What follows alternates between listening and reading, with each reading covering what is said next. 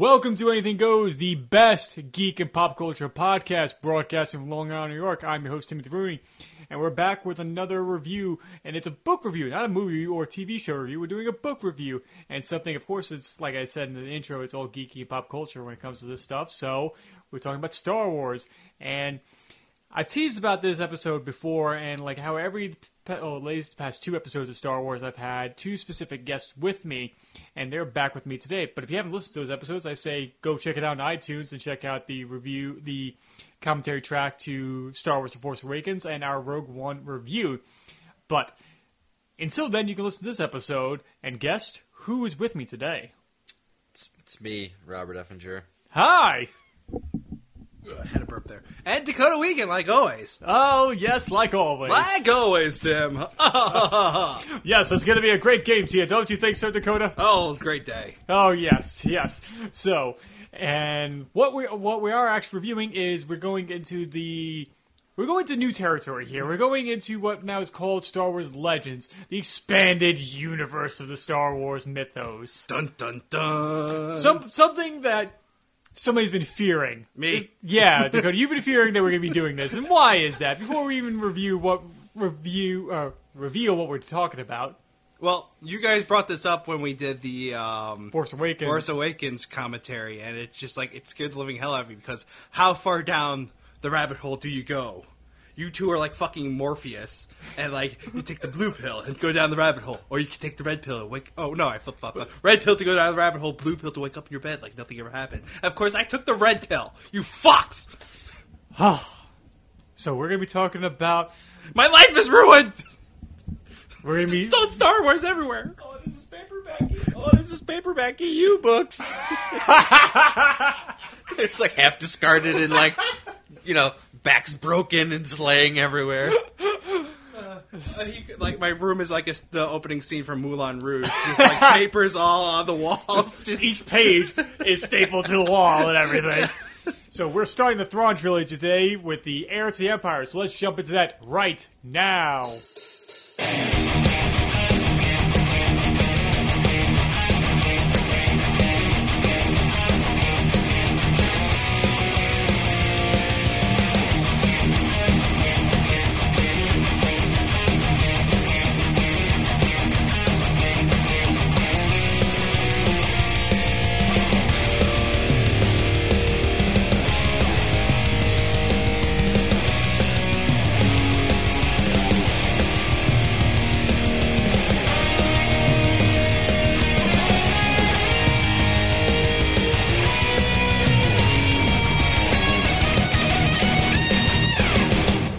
So, as like I said before, this is actually part of the expanded universe of Star Wars and everything like that. So, Rob, I'll ask you this question first. When did you get introduced to the expanded universe when it comes to Star Wars?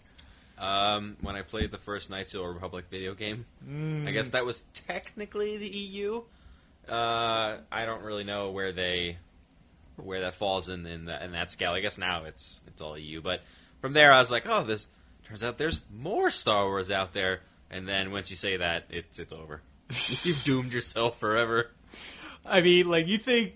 I don't know, like, I assume there's probably new stuff written for Tolkien and everything like that. You have the similarity in like, as a companion piece to Lord of the Rings and everything like that. But it's not too much. I guess there's other stuff that's been published about Middle-earth and everything like that. But it's nothing compared to how Star Wars is when it comes to its own mythology and world building. And Dakota, what was your first react? Like, I know, like, we've made jokes and stuff like that, but, like... Were you actually hesitant for the EU? Oh, I was extremely hesitant. But Rob mentioned the video games, and I guess I was introduced to the EU through the video games, where playing Star Wars Bounty Hunter and Pod Racing and Battlefront on PS2. Yeah, I guess I mean, like, even like Battlefront like has like replications of certain battles that have actually happened in the movies and everything, but there's a bunch of battles that part takes over the entire galaxy with me behind the controls there. Yeah. I mean, fuck, Galactic Conquest is my shit. I mean, I remember once... In Galactic Conquest, you must take over other planets. Yes. I remember I was playing Battlefront once. Anyway, I was playing Hoth, and I was playing as the Rebellion, and like how at Battlefront was, you get 250 men each team, right? It's capture the flag with 250. Yeah. it ended up down to being 1-on-1. You know, And I was like, where is he? Because Hoth is gigantic. And then just following him capture flags. I'm like, all right, he's got to be going to here. And came around the corner. I just got the drop on him and killed him. And I was the last man standing for that. Zach, I remember watching Zach play it, and he was the last one, and he had 25 guys. Mm-hmm. You know, he came back and won that round. Really? He killed 25 guys in a row.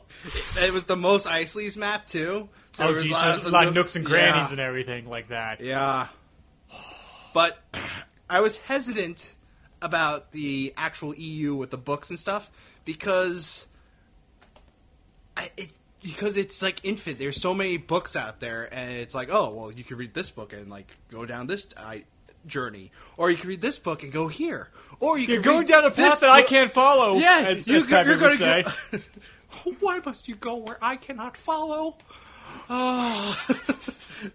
No, but it's intimidating. One, it's intimidating because of how much material is out there. Yeah, like where do you start? And two, it's like, okay, so anyone can just like, oh yeah, expanded universe here. Luke and Leia have a incest baby. Well, I mean, you could.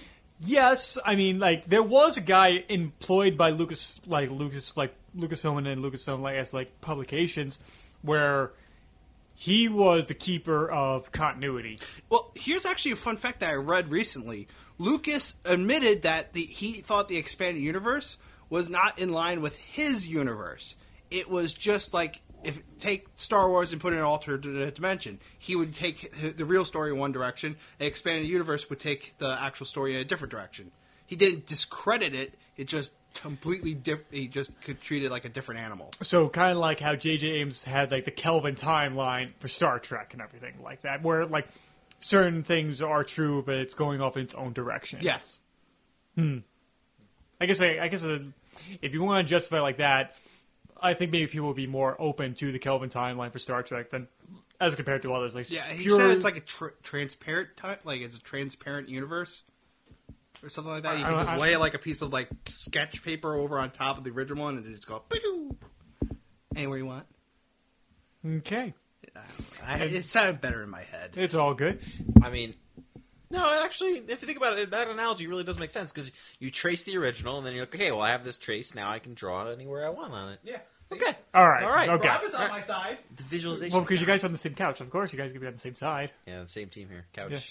Couch team. The couch team, and I got my rolling chair over here. 2-on-1. So, all right, this is like the beginning of the Thrawn trilogy. Like, Rob, when did you get introduced to these series of books?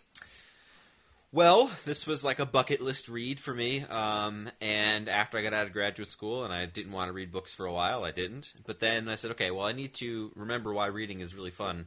So I decided to pick up this trilogy first, and I had a hell of a time getting it digitally from the library, and apparently print copies of this doesn't exist. So, I mean, I know they exist, but I was like, well, why am I going to pay money for it when I have this thing called a library card, which my taxes pay for? So, Which is fair. yeah. Yeah, you're not being unreasonable there. So I eventually was able to get an e-copy of it, and I read through it. It was just like, something I don't know when I first was introduced to it, but I mean, it was just something that was always on the back of my mind, like, I gotta read that series. Right.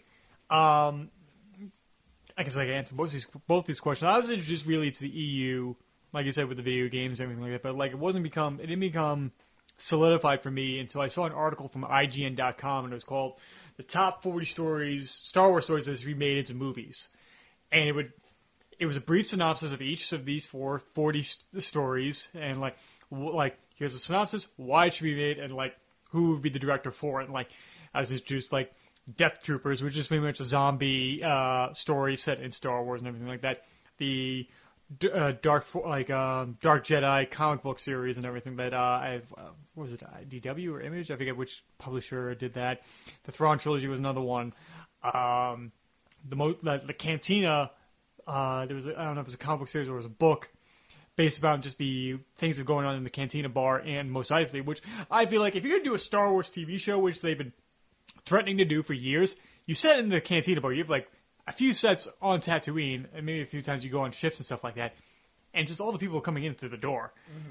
And the cool thing is, it's like, hey, we have these set characters. It's kind of like how Buffy is, like, where you had the high school in a few of those sets, and you always came back to them, and characters like show up in one episode can show up later and everything like that. And so I'm pulling for a Cantina Bar show. You just want Cheers. Be honest here. Isn't that basically what that is? I didn't even think of it like that. However, I want to take the Cheers theme song and put it under the Cantina Bar scene now. Sometimes you everybody knows your name. Dun dun dun dun. And they're always glad you came. I just want the giant cricket to be Norm now.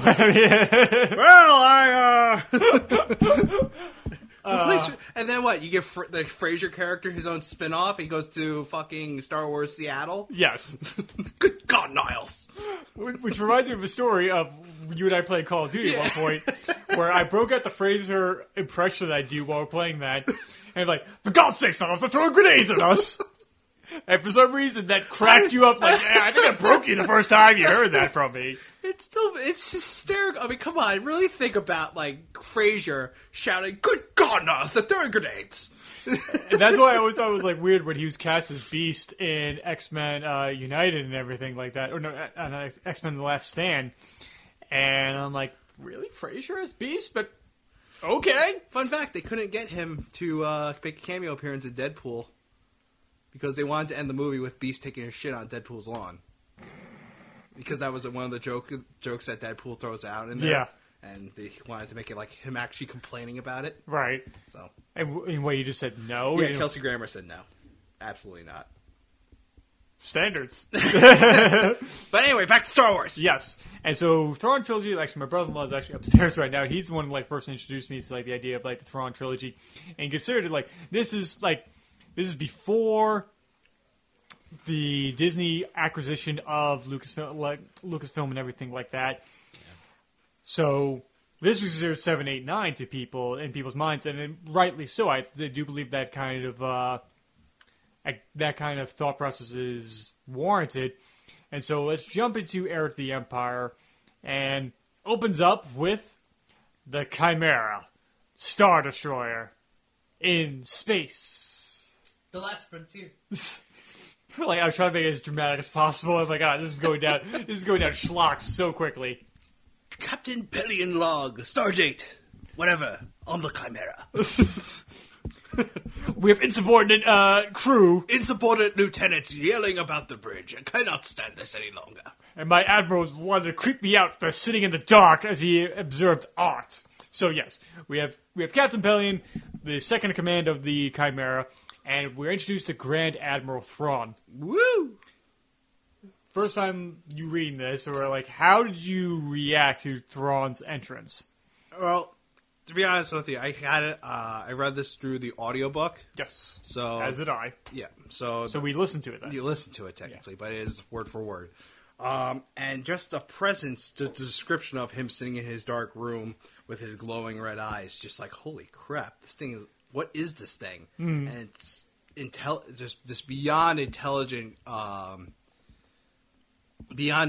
admiral, and you just kind of, as a villain, you absolutely instantaneously fall in love with this character because he's just so intimidating. Or like, the possibilities are endless. What he can do, yes, and then just how he can like. It's a little bit. I have a little bit of a complaint later on, but like at first, it's like he can come up with literally anything to beat anyone. Yes, it's crazy. And how does he do it?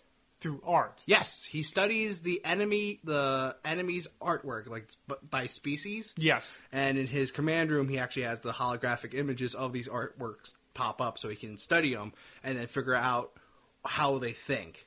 And I guess the thought process is behind it is like what they covet and what they cherish. Right. It's a show and representation of art. And it's like, all right, if that's what they really cherish, and like that's how you could think about how they would do it in a military standpoint. Your feelings on Thrawn, Rob? Well, I had sort of a weird introduction in that I knew of Thrawn before I read the Thrawn trilogy. I didn't know like his character arc or anything like that, but I knew he was a Chiss, and so I know what they're about. And so I'm not saying the scene didn't have gravitas necessarily, but it certainly was not the angle that I kind of expected it to go. Right. I guess from what my perception of who Thrawn was, and then versus oh, is this dude just looking at art? Like, I look at art sometimes. Am I a bad guy? Like, every person in the Met is just a villain in disguise. That's why... Yeah, I mean... But yeah, I thought it was a cool introduction. Definitely a way to sort of set Thrawn apart immediately as not your typical, cackling villain. Yes.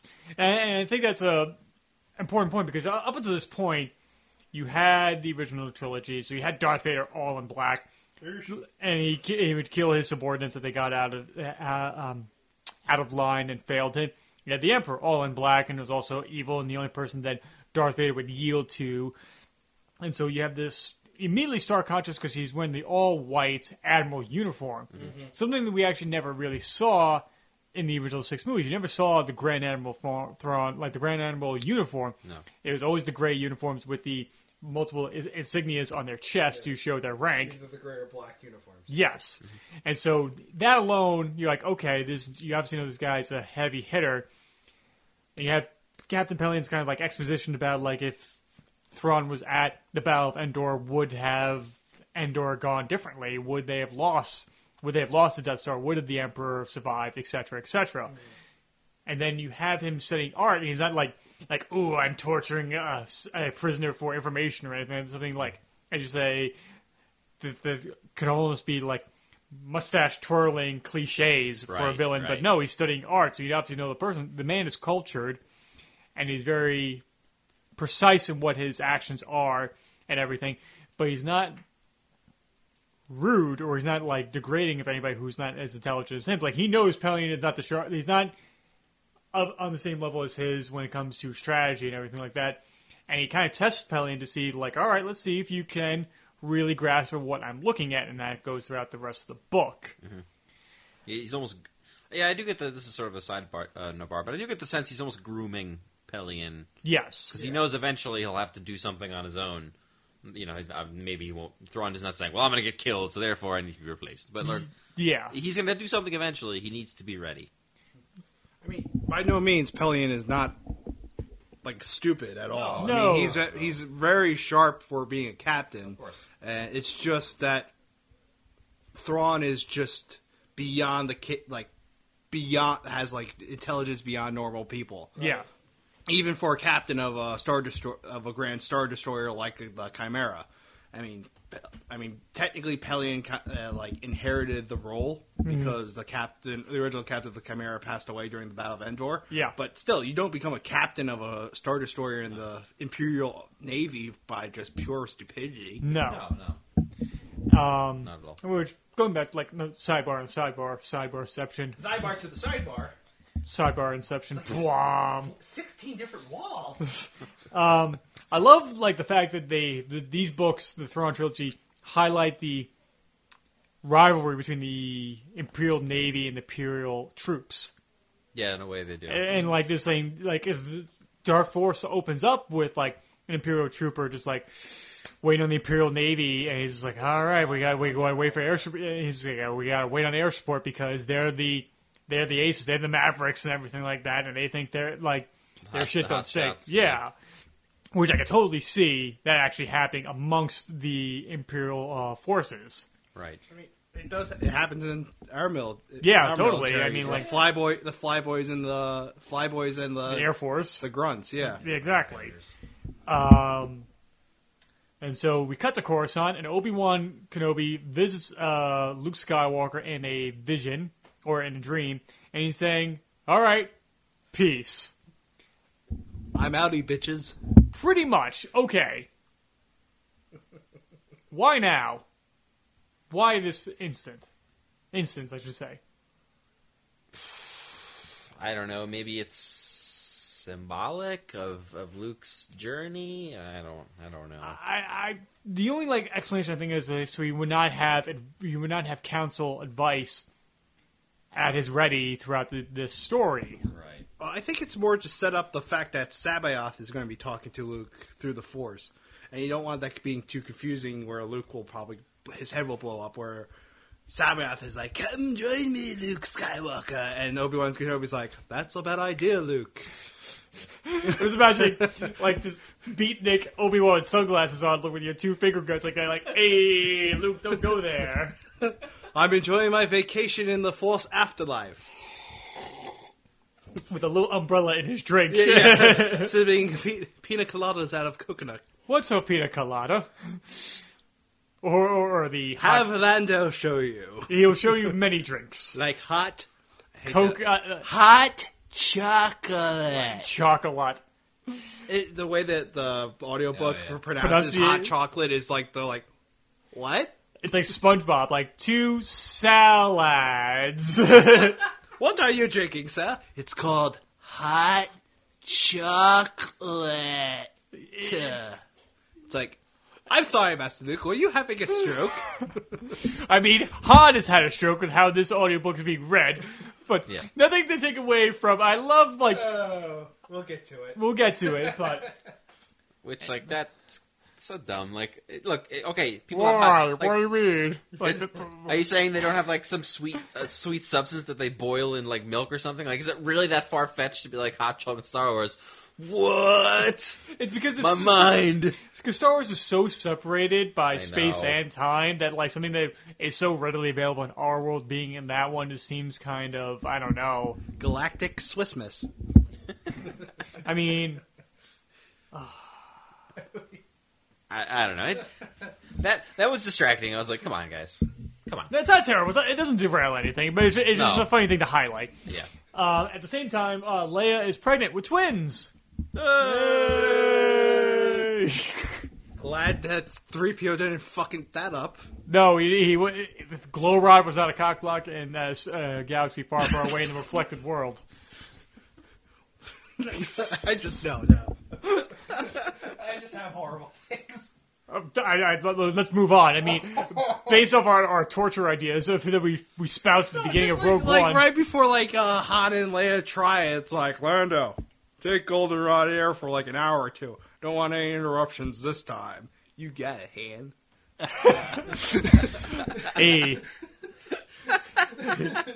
Hey, C-3PO, you want to see my quarter? What's a quarter? I'll show you. We're just making a Two-Face reference there. Anyway. Oh, yeah. Over the head, yeah. I mean, never mind. I'm going to leave it there. So, Leia is part of the New Republic rebuilding after the Battle of Endor and rebuilding the Republic once the fall of the Empire is happening. And they realize the Republic doesn't have that many ships for trade, for sending out supplies and everything like that. If there's a trade federation going on right now, I don't know, they could be kind of helpful right now, but... I got some bad news. Yeah, I mean, they'd... Is it legal? I will make it legal. See, they would be important right now, just saying. So Han and Chewie are off-world on Tatooine, meeting up with a smuggler named Dravis, talking about, like, hey, we'll give you carte blanche to be smugglers. Right. You just have to be for the Republic. And everybody's like, no way, because Admiral Akbar... There we go. I was waiting for this one of you two to say that.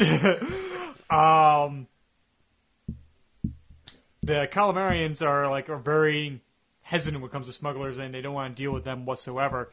And so all the smugglers are aware of that, and they're like, I don't know, it seems like a sting operation that the Republic's going to pull on us. Your feelings in this kind of development of trying to align yourself with smugglers? I mean, to me it makes sense, right? Like, when you're looking for trade, I mean, who's the best people to do it than the people who are doing it illegally under your noses constantly? And they're successful at it. And they're successful, yeah. So, like, if you're trying to, build a trade network, it's like, well, let's ask these people who already know what they're doing. Yes. Instead of, like, getting some idiot, like, here's a starship, go do trade. Okay! Yeah, guys! It's like you get Homer Simpson to be your starship commander. Bringing, like, medicine to a war-torn planet and everything like that. I mean, yeah, you go from, like, the Starship Enterprise to, like, the Planet Express ship making deliveries. At that point, you want the crew of the Serenity to bring shit to you at that point. Yeah, God. Oh, man, it's a Firefly joke. Yep. Oh, that's why I don't get it. Brown shirts. Yeah, brown coats. Brown coats. Got Brown coats. Yep. Dakota, you want to weigh in on this situation? No, it makes sense. It it makes sense for like the Republic. Like, okay, we need to get trade going, so we'll grant you temporary asylum to help get it started. And once like we do get it going, you can go about whatever you want. And obviously, it's like, okay, sounds fair enough, but we work on both sides here, and working on one side is not profitable at all. Yeah, because the Imperial, the Empire, the remnants of it are still using they need smugglers as well. Yeah, they use the smugglers as well to get certain things in and out, and yeah, it makes sense that the Republic is trying to do this, but at the same time, it's like, okay, you understand why the smugglers aren't. Yeah. So, yeah. At the same time, speaking of smugglers, we are introduced to Talon Card and Mara Jade, his subordinate and like right hand, his second in command, I should say, on the planet. I forget the name of the planet, but the planet is filled with Islamari, this kind of tree-dwelling creature that blocks the Force from being surrounding them and everything like that. So, your feelings on Card, Jade, and the Islamari as the creatures themselves being introduced in this moment? Well, my first thought with Islamari when I saw about it is like, oh, here we go. Here's the MacGuffin. Yeah. And I was like, the warning signs are going up, and I'm like, I don't know if I want to go down this train tunnel that says don't. Here lies plot device. Yes. But luckily, it ends up really, I think, fitting in nicely. I didn't begrudge it after it was used in its place. But I mean, I don't know. I like the idea of this smuggling network existing because if you think about it, right, like when the Empire is defeated, there's a gigantic power vacuum. So it's the perfect opportunity for some smuggler chief to bring all the smugglers together and be like, all right, guys, we're in charge now. Yeah. And Card's pretty much taken over Jabba the Hutt's position once Jabba's been murdered by Leia, so he's one of the biggest network at this point. Right. And that he plays it so cool, and he's always... You never see him You never see him sweat. No. And he always seems like, despite how pressured the situation is, he always seems to be in control. Same cannot be said for Mara Jade, who is very emotional. Yes. And your feelings on her?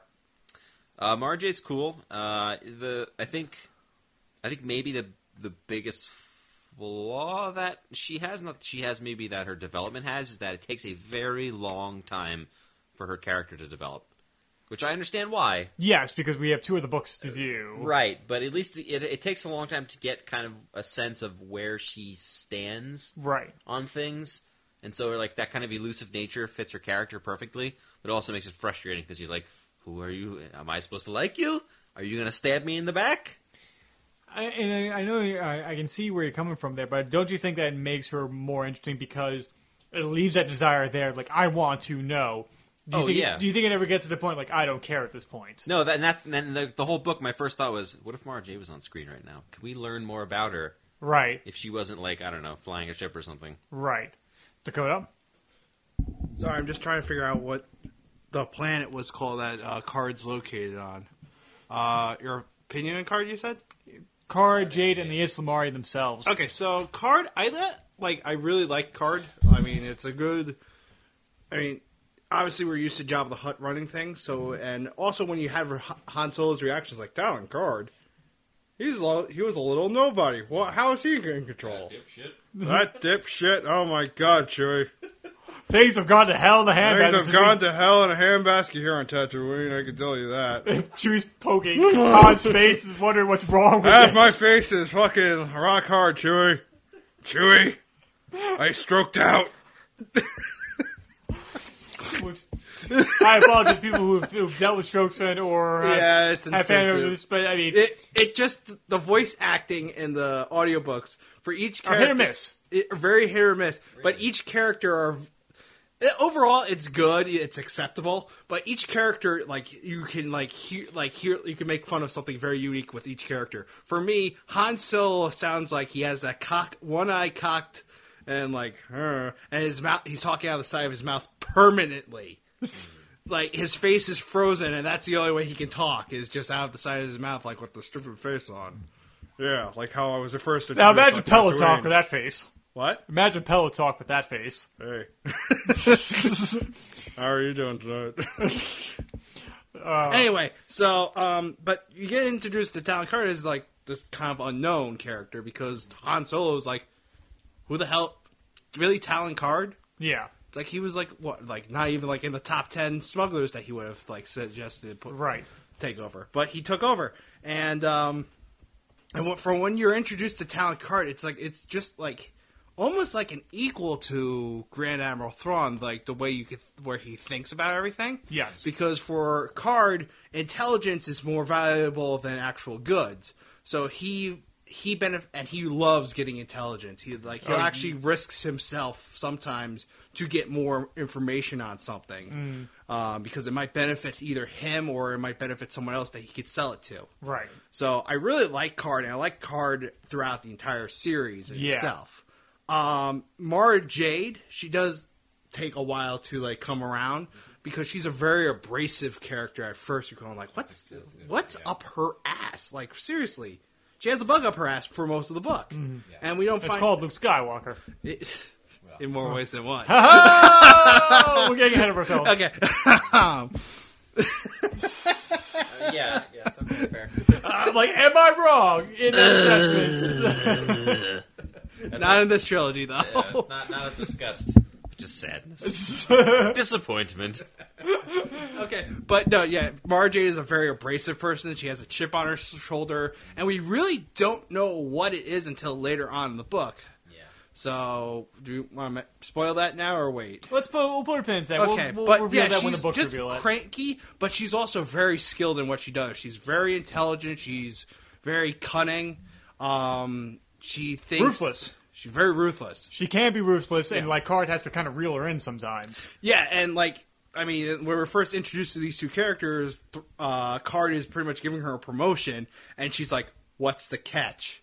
Like, she's almost thinking like he's trying to get into her pants a little bit at this moment because, like, I want to have dinner with you, a private dinner with you in my quarters. It's like, what are you getting at here?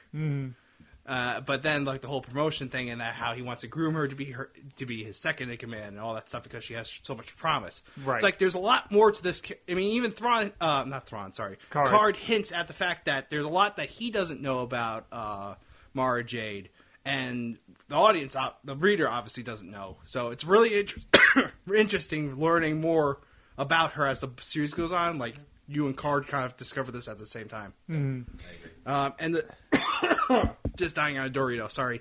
The Ishlam Mari, I did not know what the hell they were going to be used for. Right. And then it's like, then you see it later on you get to Sabayoth, you go like, okay, but initially I thought these were a one and done creature, like, okay, in this book only. Yeah. But it turns out this entire trilogy has Ishlam Mari, like, you have to deal with the Ishlam Mari, which actually provides a nice little kind of convenient plot points where Luke can't use the Force and all that stuff. Yeah, especially later in this book. Later in this book, and then later in book 3. Yes. So it's useful to sort of eliminate the easiest get out of jail free card that is you could use to create all the plot holes. It's like, okay, well, what's the easiest way to get a detective to be a better detective? Well, we take away his badge. Because then he can't call upon his authority. He has to do it the old-fashioned way. It's the same thing. Like, Luke can't rely on the Force. He's got to learn to not use it in certain circumstances, which is cool. Because it strengthens his character. And if you want to, like, be really super nerdy, you can be like, but that's part of the Jedi training. All your skills. I mean, do you think that was a conscious thing on Timothy Zahn's ideas? Like, all right, Luke having the access to the Force the entire time would make it troublesome for him to write. Yes, I definitely think so. It solves that problem. Okay. Especially, to me, it's especially a universe where, at least initially, you don't set up a clear opponent in the Force to Luke. So he's really just running rampant with this being the super powerful Force user. Right. And who's going to stop him? Some jackass with a blaster rifle? Like, yeah. We've seen him defend himself against dozens of those guys and with no problem. Sorry, folks, my phone went off. Yeah, so the Islamari, like I agree with you. First time I hear about it, like they can hampen the Force in their general vicinity, and I'm like, there was a moment of pause. I'm like, all right, I'll see where this goes. I hope it's not to become just a convenient plot device and everything like that. And it is a plot device, but it is fostered and it's kind of built up, and it makes it worth it. And it's not like a one and done thing and everything. So, No, which is shocking. I agree. It wasn't a one and done. So Thrawn comes to the planet, takes some Islamari off of him, and I don't think Card asked for payment. I think for money. I think he just asked for information or something like that, wasn't it? Card asks if he's like, oh, it's simple enough, but it needs to be shown how to remove the Ishlamari from their branches. And so he's like, okay, so I don't bother them. They come down here, I help them out, and I have my men watch them for several hours trying to figure out what the hell they're doing with these Ishlamari. Right. That's his payment, to watch what they're doing. Do you think he knows of their qualities? It's rumored. I mean, I think Card has picked up that they can push the Force away. Okay. But there's no hard proof until later on where Thrawn actually puts that theory to the test. Mm-hmm. So now, do you think Mara Jade is aware of their abilities at this point? I think at this point she suppressed most of her force using power. Yeah. So I don't think it bothers her. Much like her memories of what happened since the Battle of Endor. Yeah. Okay. So I'm not sure if they really truly affected her. Okay. And if she really noticed what they were doing. Mm-hmm. Because she wasn't even like the Born Skurs, I believe they're called. Like the big dog thing. Yeah. Card has. Yeah. Yeah. They're force sensitive, and they're not bothered by Mara until her powers start coming back. Yeah, and then they start getting weird around her, and even Card kind of like raises an eyebrow, like you spend hours upon hours with her, and now you have issues with her. But the reason why Thrawn is going to get these Islamari, he goes to a planet called Wayland to look the old storage facilities that were ultra secret that the Emperor and maybe a handful of other people, if that, knew. And on that planet, they come across Joruus C'baoth, a Jedi Master. Mm-hmm. Now, they actually came for a different person, but Joruus C'baoth killed that Jedi Master who used to be there. And Thrawn, a Nogri bodyguard named Rook, with Thrawn, Captain Pelion, and a few others go upon Thrawn. And it's like, all right, we need your help, and we can get you what you want. It's like, I don't need anything, and he tries to use his force powers on them, and they don't work. Mm-hmm. Your feelings on C'baoth's first appearance and his character introduced here? Well, so he referred to himself as a Jedi Master, but just judging by the introductory scene, you can kind of tell that he's no Jedi Master that we're told is... I mean, think about it, right? So at this point in the story, you have to think of the Jedi Masters we know of are Obi-Wan Kenobi. Yeah. Yoda. Yes. Yoda and Luke combined to Yukel, whatever. And Luke. So those are the three Jedi Masters we have. So C'baoth is acting in very non-traditional ways, especially using Force Lightning, which, from only exposure we have, is a bad Jedi or Dark Jedi technique. Yeah, which, sidebar, the word Sith is not used. Right. It's Dark Jedi is the only time it's used. This is before this term Sith was utilized by Lucas in the prequels. Yes. What do you think sounds? Do you like the term Dark Jedi or Sith? Good. I prefer the term Sith. Okay. But then again, not all Dark Jedi are Sith. Yeah. Because of the introduction of the rule of two. So technically there's only two actual Sith Lords out there at a time. The others are just either corrupt gray or dark Jedi. Right. So kind of based on the idea of like Ronins are being like masterless samurais out there. Yeah, exactly. Like it's just like there's certain degrees of like you have Jedi, then you have those like tainted Jedi, then you have dark Jedi, then you have Sith. That's how I kind of looked at it. So Joruus C'baoth is definitely a dark Jedi, right? Mainly because of his mental illness. But he's not Sith yet. Not yet. I mean, if Palpatine got his hands on him, then he'd probably like. But you're like, I was gonna say, do you have any more thoughts on C'baoth right here? I was just going to mention that as far as Sith goes, let me pull out this card I got here. It says EU knowledge. Oh, so the Sith refers to the Sith Empire, which is a thing that existed at the Fourth Republic and is based out of Korriban. So it's actually a term for like it's not just referring. It does refer to Dark Jedi. It can, but it's actually referred to like the Sith Empire, which is like if you ever played the Knights of the Republic game, that's who they fight is the Sith Empire. It's a whole big thing. Like there's actually a race of people called the True Sith. They have red skin and this weird features. They came from Korriban. Look, man. This is a whole big thing. It's a whole big thing. Look, if you have 50 hours of your life that you don't want to do anything with, go download a game called Star Wars Knights of the Republic. It's an online, MMO. You play it for free, play through the story, and you'll see all this stuff. It's free, $0. It's 50 hours. I feel like everything I know is wrong. It's about to change. Yeah. However, I feel like if Dakota does do that, goes down that path, he may end up looking like Sabayoth by the end. There's like the long hair, the nails, everything, and just becoming a shrilly person. And this is my podcast now, Timothy! Yeah, except instead of it being broken paperback books, you like cans of Mountain Dew and like a horrible glowing one computer screen. He's just sitting like hunched over, just must finish main storyline. And like, I want my podcast listeners. And imagine like his fingers have turned into like the cyborgs or like the androids in Ghost in the Shell, where they have like the extension fingers, so it's like dozens of little fingers typing at the same time. Like that's where you're just like. Brrr. Either I turn into Sabayoth or I turn into like the living like Reddit nerd. Reddit troll. That's the dark timeline. That's the mirror worlds where they have like Mirror Master can go back and forth between the two of them. Wow, we pull the DC Comics, Reddit, and Star Wars right there. Woo! All right. Ric Flair. Oh man. Boy. And with Sabayoth's character, I think he's cool. I mean, as far as his mental state, you can kind of see that there's not, he's a couple bats short of a Belfry, but he hasn't. But it doesn't like come into full force until later when you're like, oh no, this guy he's really deranged. Yes. Now he's just like, oh, he's been alone for a while. He's an old coot. And yeah, exactly. And damn kids in my village. Do you think Thrawn realizes how deranged he is at this point? Not only does he notice, I don't think he cares. You think he's just like, yeah, it's too useful though. As he pets his Islamari on his shoulder that he has with him constantly from the next two books.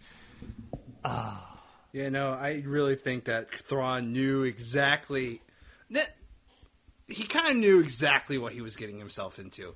He had a purpose for it, and he was going to ride out that purpose for as long as he can while Sabayoth was useful, and then just said, okay, fuck it, kill him.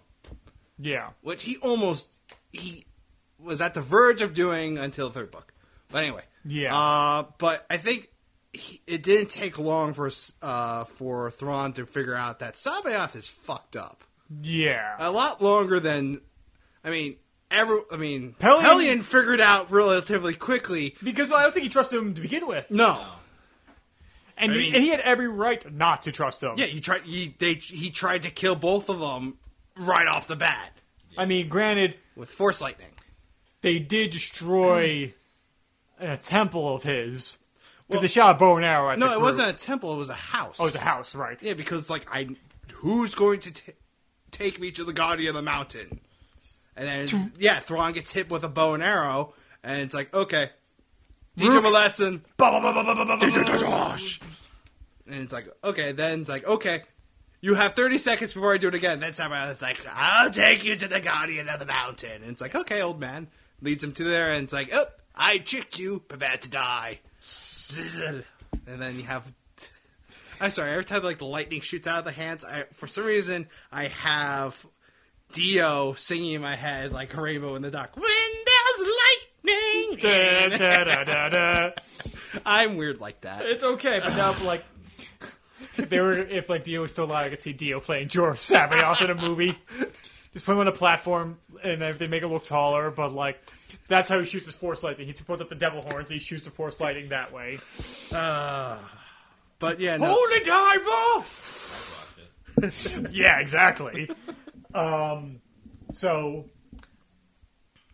along with the New Republic trying to have new trade with smugglers, they decide, hey, new planets with different cultures, we kind of need them on our side and everything like that.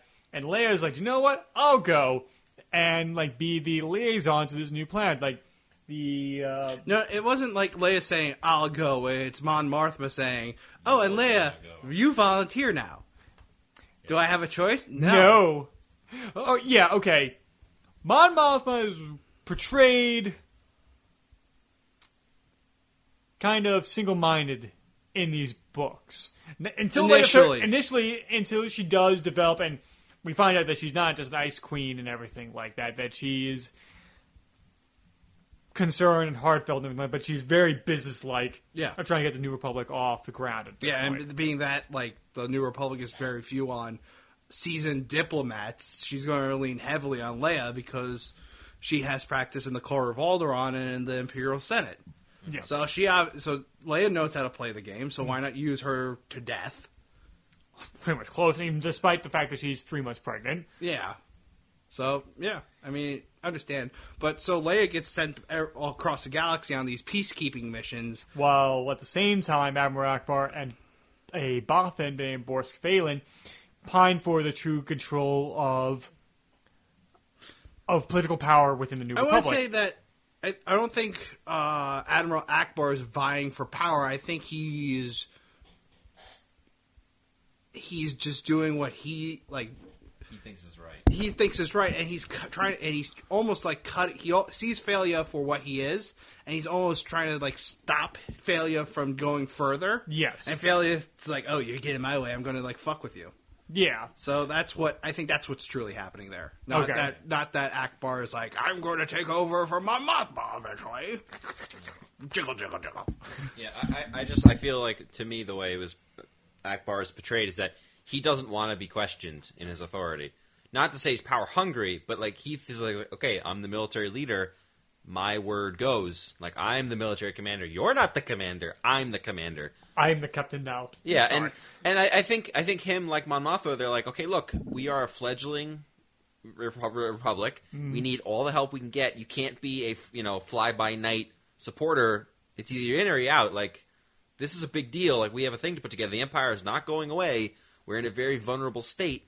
So they're trying. I think they're trying to, like, when the reason why Mon Mothma pushed the lasers around is like, look, we need all the help we can get. This is not you can't just like be like, all right, I'll see you guys later, and then show up 6 months later and be like, hey, what did I miss? And it's like, oh, putting together the Republic.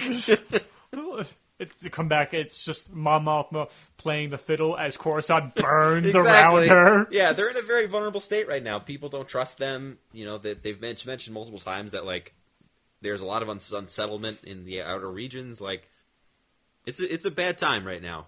I mean, it's anything but safe. And I assume, like, since you're the history major, like, there's probably times in history that, like, so many times societies have tried to rebuild after a collapse, and oh yeah, for sure, and how unstable and. I mean, we always have to go back to Nazi Germany in these podcasts. I mean, look at Germany after World War I. Yes. I mean, the German was it German mark? Oh, it was so deflated. It was the Deutschmark. Yeah, the Deutschmark. It was useless. People would bring literal barrels of money to buy milk and bread. Yeah. There you go. It's kind of similar to that. I mean, I don't know about the inflation in New Republic, but it's the instability of what's going on. I mean, they're asking smugglers to open trade routes. It's pretty bad. Yeah, I mean, because okay, so let's get really granular for a second here. Like, if you make a checklist of like, okay, things that need to get in order, like the New Republic, they don't have a currency. Like, how do you do business? Okay, well, they have to make a bank. Okay, so who's going to man the bank? I don't know, somebody. Okay, well, trust the Muns again. Yeah, it's like, okay, and then all these other people that have developed, like, are they our friends? I don't know. We have to go ask them, so we have to send somebody. Do we just send, Johnny in accounting? No, we should probably send a diplomat. How many diplomats do we have? Well, we have Leia. Okay, so Leia has to go. It's like, there's a lot of like day-to-day concerns that you just like take for granted. It's like, okay, well, I mean, this is stupid. Like, okay, we'll have to draft a constitution at some point. So like, well, if they have to get together and be like, the fuck are we gonna do? Are we a Senate again? Is this what we're doing, guys? Like, and they even like tried at the point of like having a Senate, like I think in the second book where they have a grand meeting of all like the heads of the New Republic, right? And how the meeting is getting so out of control at this point. This is when Phelan is playing no qualms of what he wants to do and everything, and he's trying to push out Leia, and Akbar is still in prison at this point. Yes, right. Spoilers, Admiral Akbar gets arrested by the end of this book. We'll get to why later. And you just wonder, like, no wonder the Empire is still existing years after it. I mean, like, nothing to take a swipe at the New Republic, but it's just saying how piss poor things are being run at the point. I mean, I understand why people are just like, do I really want to side with these people? Yeah. Like, say if I do side with the New Republic, I'm already cutting out potentially half of my business for not doing it with the Empire. Mm-hmm. What happens if the New Republic fails and the Empire comes back? You think they're going to forget the fact that I sided with their enemy? I'm going to be blackballed.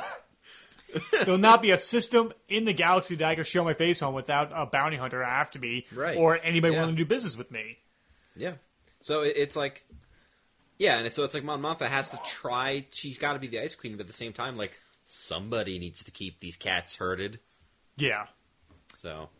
Yeah, no, I agree. I mean, if you really look at it that perspective, since the Empire still had a lot of planets under their control, things aren't great, but there's certain things that are very stable that you can trust in. Yeah. It's like, I mean, the Imperial credits are probably like the dollar American dollar in Star Wars, where it's dependable. This is what it is. Yeah. Okay.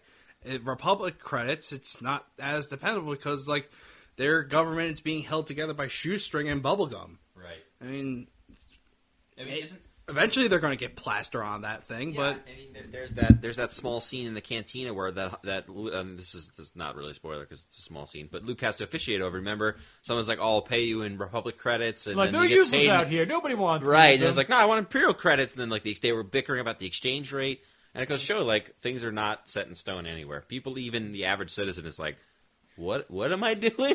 I mean, the only people who are probably making money right now are the smugglers. Yeah, absolutely. Because they know the ball's in their court, and they know both sides need help, as well as any other system that's not affiliated with either of those that need supplies or contraband or what have you. Mm-hmm. So I would love just to see a story from, like, Dravis' point of view now or something like that, or something just from a smuggler's point of view during this time of disarray of the New Republic and the fledgling Empire. I mean, it really is the Wild West. Yeah. In all sense of the word. I'm just imagining it really. I want to see that story now. I'm sorry.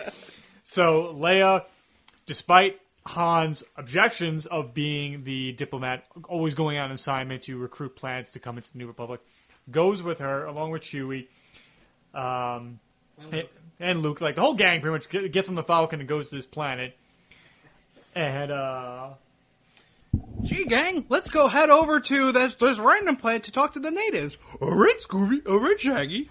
And they take the mystery van across the galaxy. And just imagine the Hanna-Barbera, like 2 frames of animation of the Falcon going through space right there. They're all in the cockpit with the like dumb smiles on their face.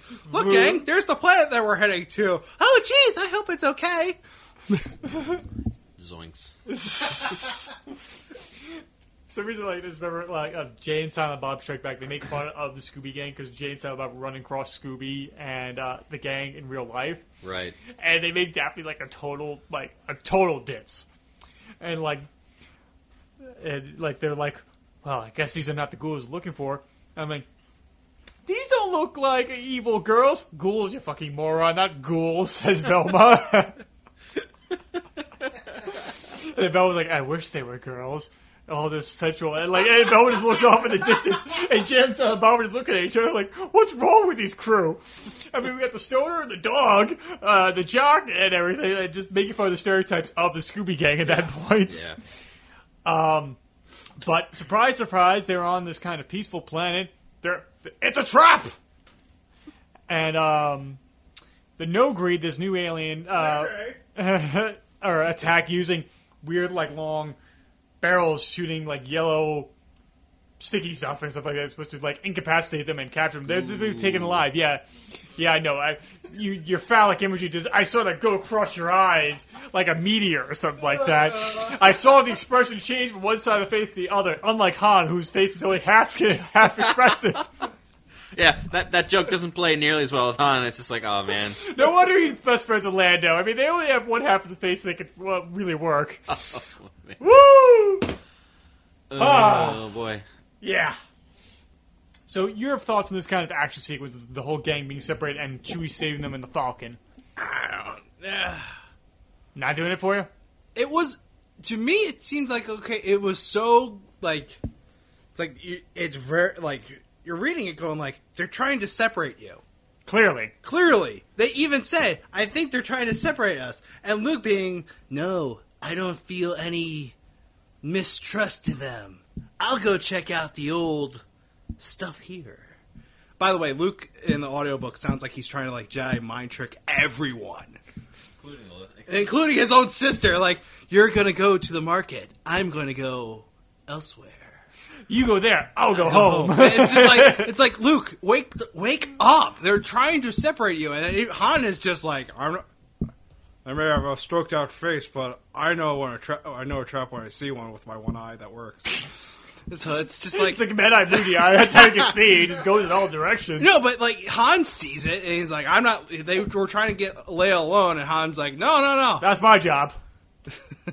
No, but he's like, no, I'm staying with her. No, yeah. Like and then it all went to hell. And it was just like, really, Luke? You're a dick. I was more pissed at Luke in this scene, because it's like... You're supposed to be the Jedi, like the Jedi Knight here. You're supposed to see through deceit, and you didn't. Right.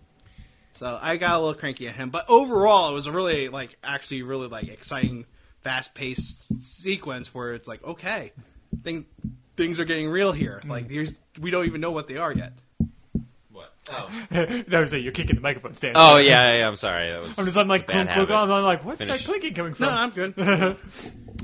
Yeah, I think this scene like perfectly personifies what I like about Luke's role in the books, and also what I completely despise, because he's so naive in the whole trilogy.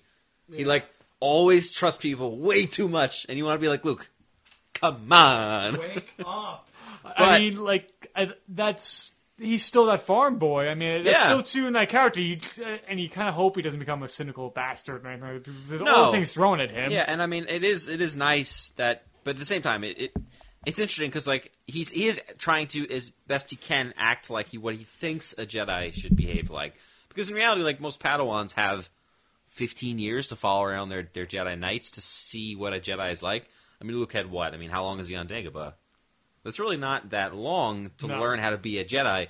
So he's doing what he thinks is right, and he has like a lot of these internal monologues where he's like, "I think this is what I should be doing, but I'm really not sure." I mean, it's not to the point of like the Spider-Man animated series where Peter Parker is like almost sounds like he has a split personality disorder, and he's arguing with himself constantly.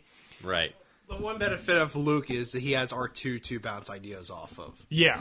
Oh yeah, for sure. It's a good foil.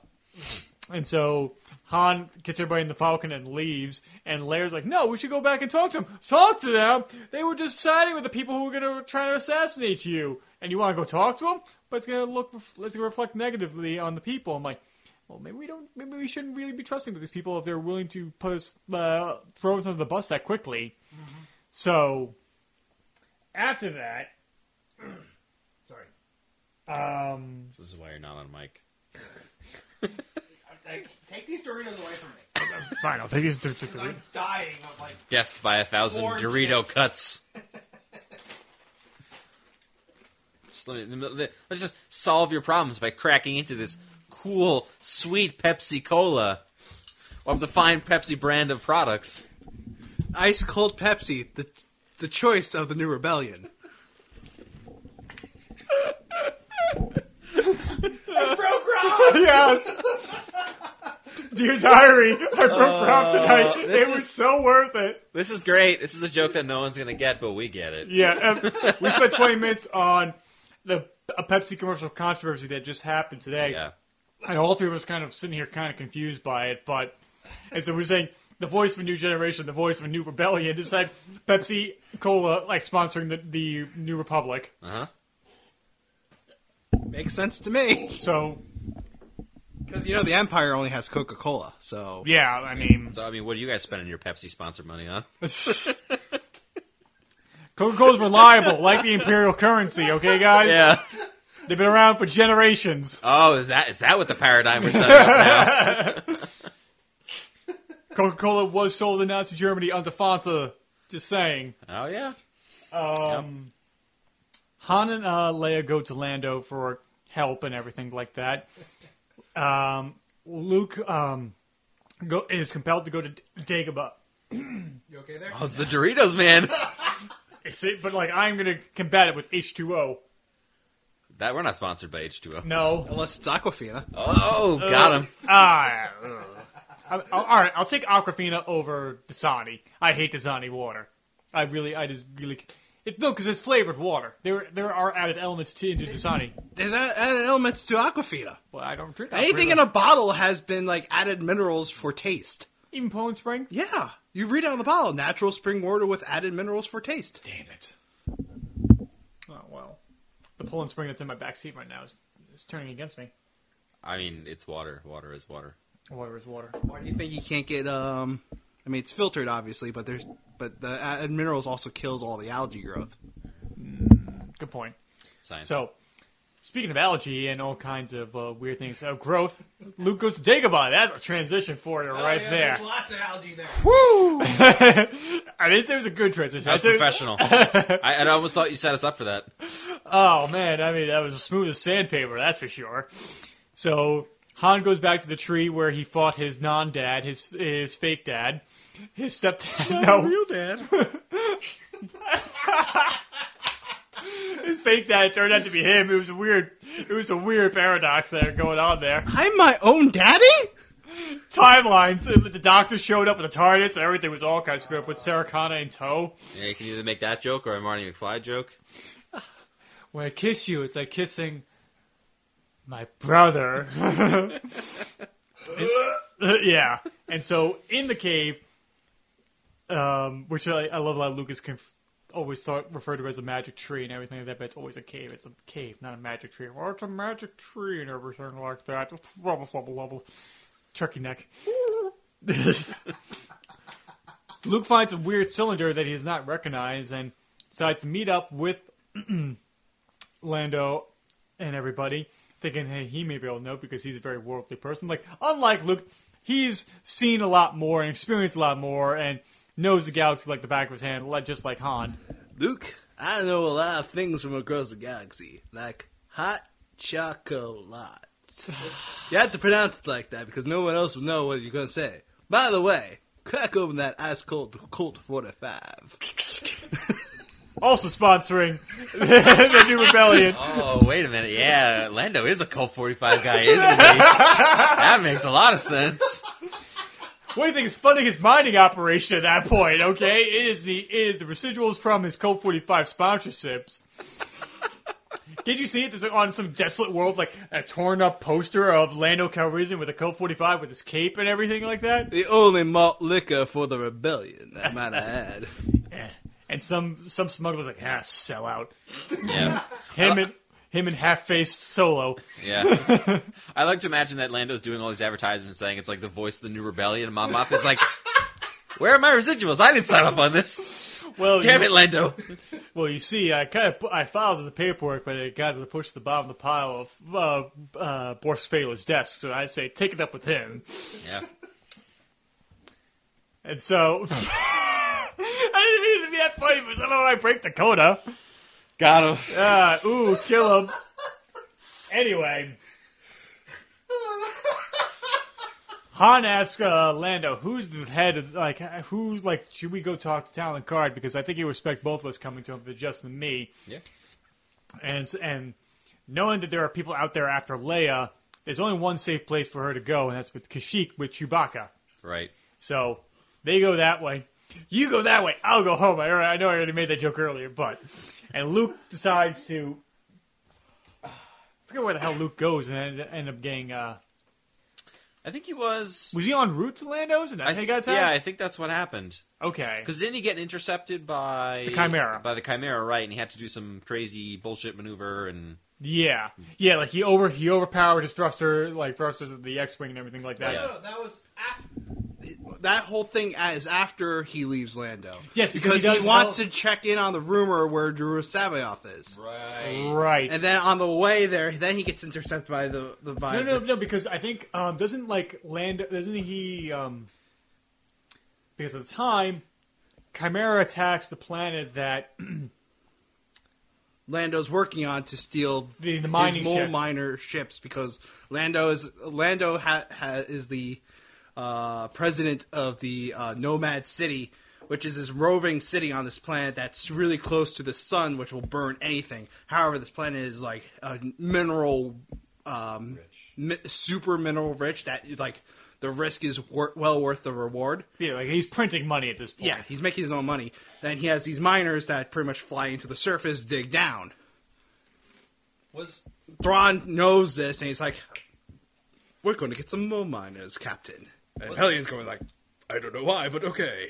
Wasn't Rogue Squadron there with them as well? Because isn't that how they got out of that bind? Basically, is Rogue Squadron was there to bail them out? No, I think Rogue Squadron shows up at the Sluis Vanguard. Yeah, that they definitely do. Yes, because I know that Wedge periodically appears during the book. He shows up at all 3 books, and reading this trilogy, it does make me realize I want to read the X-Wing series, the Rogue Squadron series. Yeah, Wedge is awesome.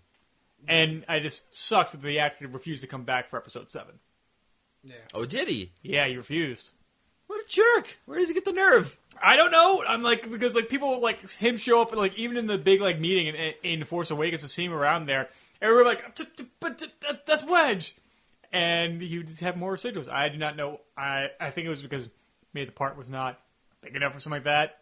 Maybe that's why. Or he was done with the role. I don't know. Or he's done with the role. I mean, he's like, I guess he's almost in his early 70s at this point. Yeah. So who knows? So they're attacked. Luke arrives, helps the Falcon defend whatever mining ships they can save, but they still 51 ships. The mole miners' ships were stolen. When I keep saying miner, I keep thinking of going back to Scooby-Doo, Miner 49er as a characters in one of the cartoons and everything that. So yeah, I know you're not the biggest Scooby-Doo fan, but and it's fair. I'm willing to give it a shot, but like the newer one. What, cartoon series wise? Yeah. Newer one because they actually give Daphne actually a role instead of just being Fred's fuck buddy. Right. So like Daphne is actually the millionaire, is like a millionaire heiress who actually is useful on these mysteries. That's the series I want to watch. Not. So you Velma and Scooby Shaggy go like over there. Daphne and I are just going to go find a bedroom and search for clues up there. Don't come knocking. I gotta go pet my new dragon. You got a new dragon, Hagrid? Nope. No. Anyway, where were we? Star Wars. Speaking like sidebar with like new cartoons, like the new Looney Tunes cartoon where it's kind of serialized and they all live like in the same house and everything. Yeah, I've heard. It's actually pretty good. You're watching that? Yeah, I've watched a little bit of, and what's her name? The other rabbit. Babs. Babs, and like her kind of being the crazy ex-girlfriend. Not a crazy ex-girlfriend, but she's this very lovey-dovey person, and like she wears a heart on her sleeve and everything, and she means well, and it's actually kind of really humorous. And she's not just like the person to be fawned over and everything like that. She's not actually what she was in Space Jam. Yeah. She was actually given a personality, not just a furry. Yeah. After I finish Ghostbusters, then. Yes. The real Ghostbusters. The real Ghostbusters. After you've watched the original movie. And continue on with my Gundam movie, the shows. He's never seen the original Ghostbusters.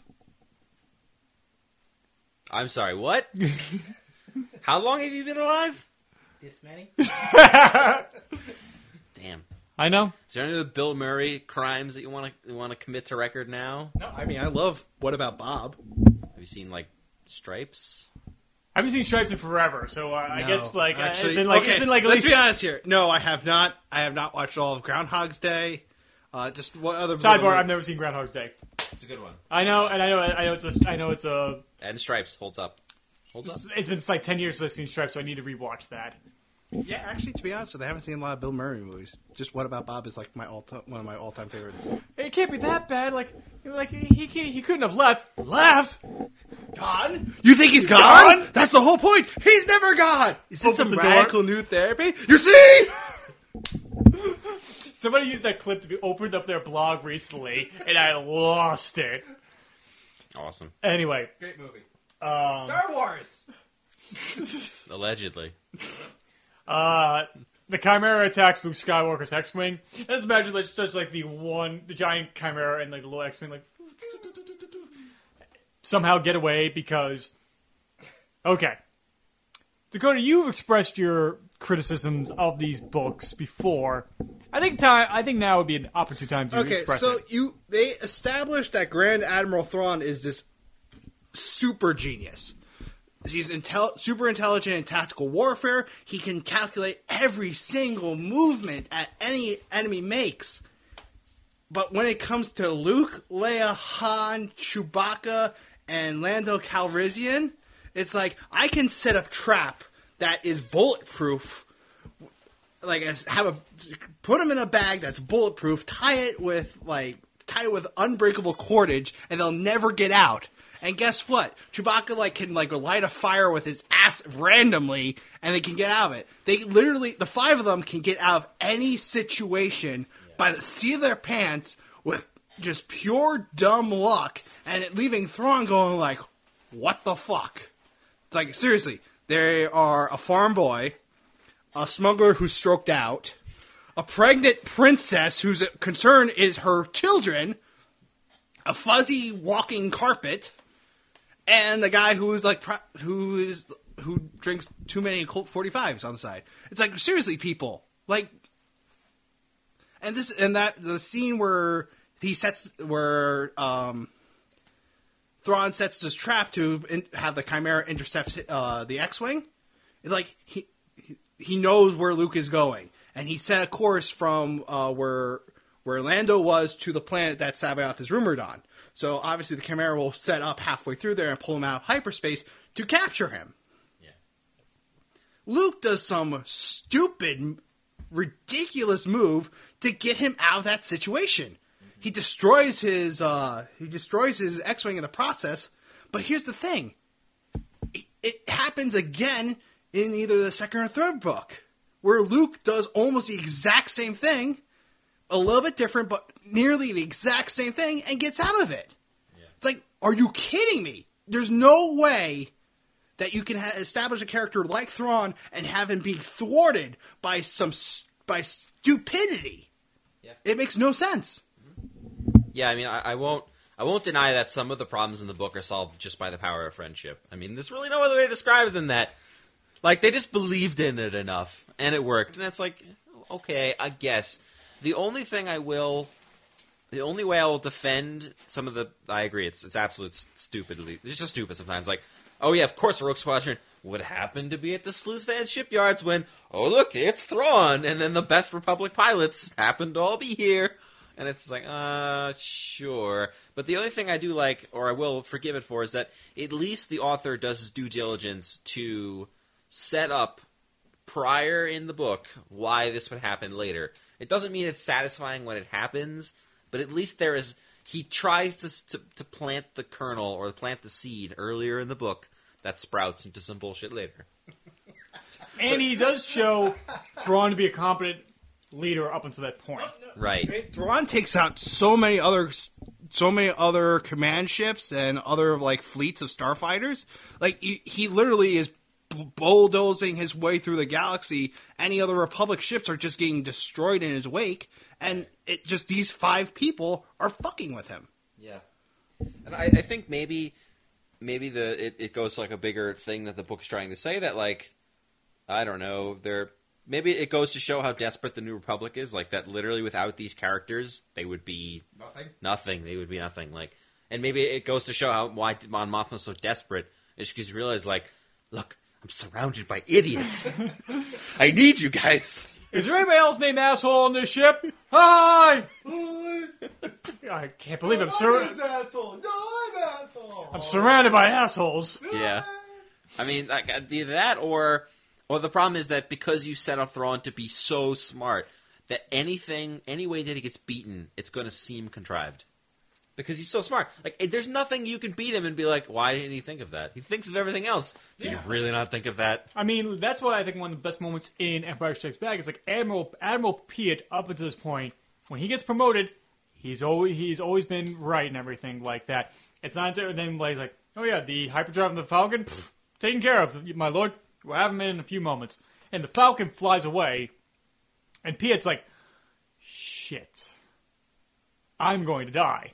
And he looks at Vader, and Vader's just kind of distraught at this point. He doesn't even bother. He just walks away, and everybody's on pins and needles as he walks off the bridge. And you're like, okay, dodge that bullet. That wouldn't happen to Thrawn. Thrawn would not have that kind of moment where, like, at least it's set up in the way that they wouldn't have gotten away. No, except for the contrivance of the story. Yeah, right. And what I would also say, again, I don't want to defend the book too much because it is definitely an issue. But one thing I will say is that it does allow that scene where Luke escaped allows Thrawn to have a very big character moment. Yes, it is one of the most powerful Thrawn moments in the entire series because it kind of really establishes this no nonsense character. Yeah, like before you're like, oh, Thrawn's kind of like a benevolent dictator, and then you're like, okay, no, he's pretty ruthless if he needs to be. He won't raise his voice. He won't scold you. He'll question you. What happened? If you can't give him a good answer, he'll kill you. And you the have guy to tried. You have to own it too. You have to own your mistake. And in the true Bond villain fashion, he has one of his subordinates killed. Yeah. He has Rook cut the dude down in front of everybody. Now imagine you gotta be that cleanup crew has to clean up the sensors and everything. And yeah. By the way, if you're kind of paying attention and a little lost, after Luke escapes from the Chimera who was trying to pull him into their own tractor beam to have him go into their docking bay so they can capture him, Luke pulls this stupid stunt which destroys his engines pretty much, to leave him like somewhere floating in space. But the thing is, the crew who are in charge of the tractor beams failed to capture Luke Skywalker and were unable to respond to whatever maneuver he just did. They did not expect him to pull that kind of maneuver. Yeah, so Thrawn, looking for answers, because he knows his trap was perfect. It was just the incompetence of his crew.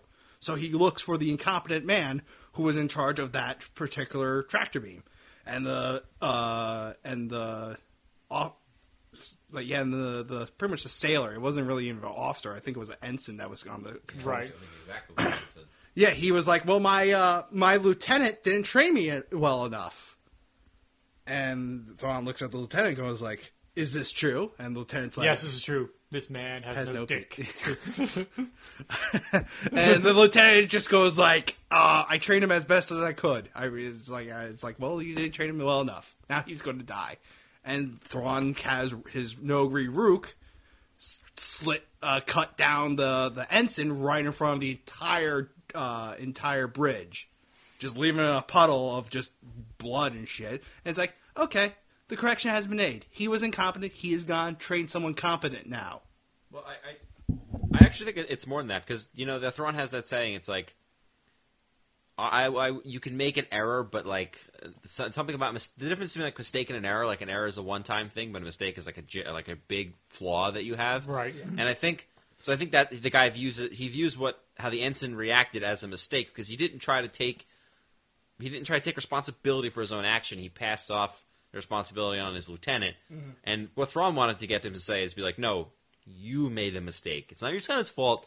You made the mistake. And if he admitted like, yeah, it was my fault, I don't think Thrawn would have killed him. I think he's sending a message like, okay, you're all responsible for you. You cannot just pass up the chain of command. Everyone needs to be the best.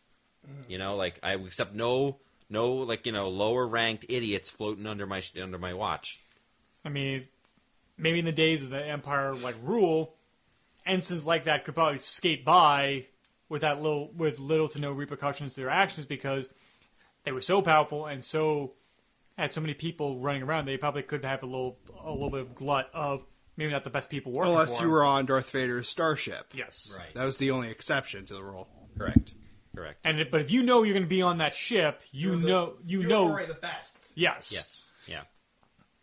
But and since there's so few ships left, and Thrawn's like the only commander in chief at this point, you have to be there, and you have to be the best you can. And obviously, that ensign did not see it that way. Yeah, and especially because they established that the Empire is filled by a lot of conscripts and recruits, so people of questionable skills.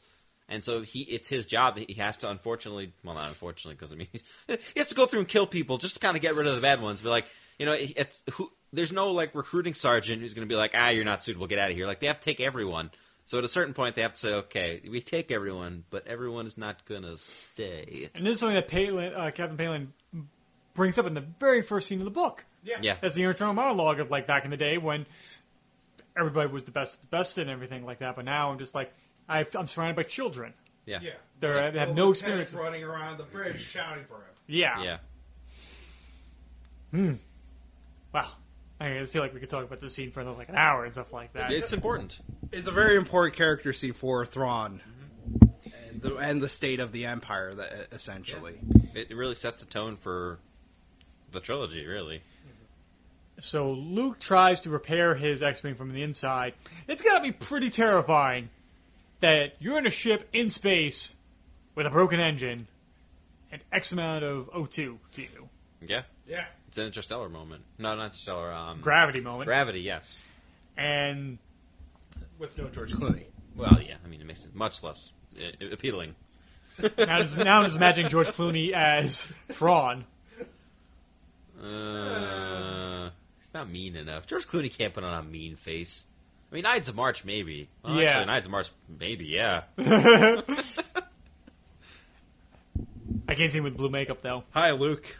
I'm Thrawn. Ah! No, Hi, Freeze. I'm Batman. Hi, Freeze. I'm Batman. Oof. Anyway, so... My Bat credit card. Never leave Chink. home without it.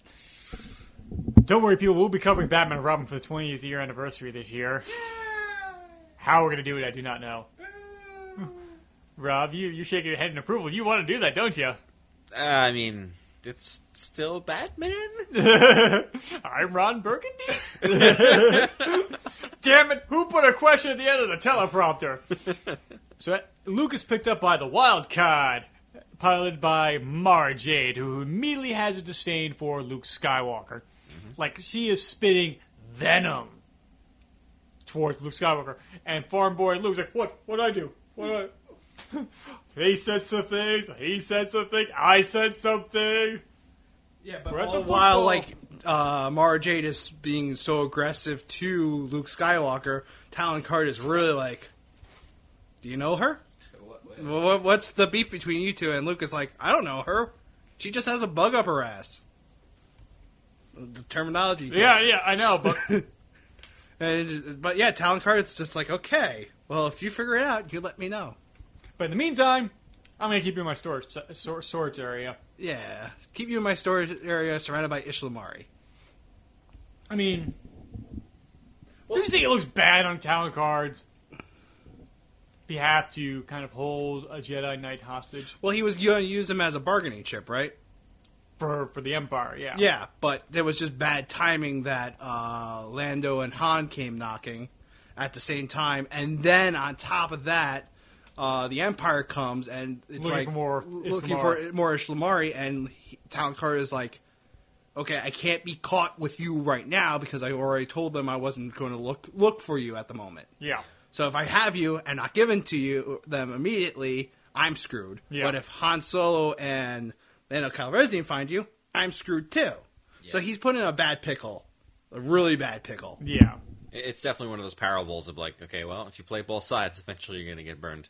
Yeah, he's definitely, like you're saying, he's burning candle at both ends when it comes to these kind of situations. Mm-hmm. Luke's like, you know what? I'm not going to stay in the storage area. And being the ingenious person he is, gets himself out of the storage area with the help of R2-D2 on the other side in the next adjoining room. Commandeers a speeder and sets off to get off the planet. Mara Jade, going to move Luke, realizes he's escaped, gives chase. Yes. Right as the time as the Empire's landing and see the two of the ships crash. And so they know they crashed.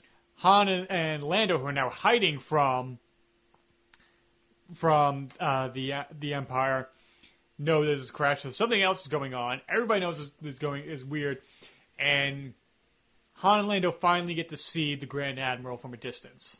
Yes. And they can't believe it because he's an alien. And that's something we haven't brought up at the point. The Emperor had a kind of a bias to just against non-human entities. Mm-hmm. He did not trust aliens, did not like them. No. However, that Thrawn's like a humanoid and part alien and just a weird interspecies kind of thing. to ascend to the level of Grand Admiral, nobody believes them. Nobody believes Han Lando when he tells them about it later. Right. Do you think that's the wrong play? Do you think people are right in doubting what they say? I think what they know about the Empire, it's a totally plausible theory, especially because it establishes. I don't know when this is revealed, but that Thrawn made his name in the outer rim, in the outer territories, like basically conquering new land. It's a very earthbound way of looking at it, but conquering new planets for the Empire. It doesn't seem that odd that nobody would have heard of this guy. Mm-hmm. Plus, at the time, the New Republic went through all the records and thought they grabbed every admiral.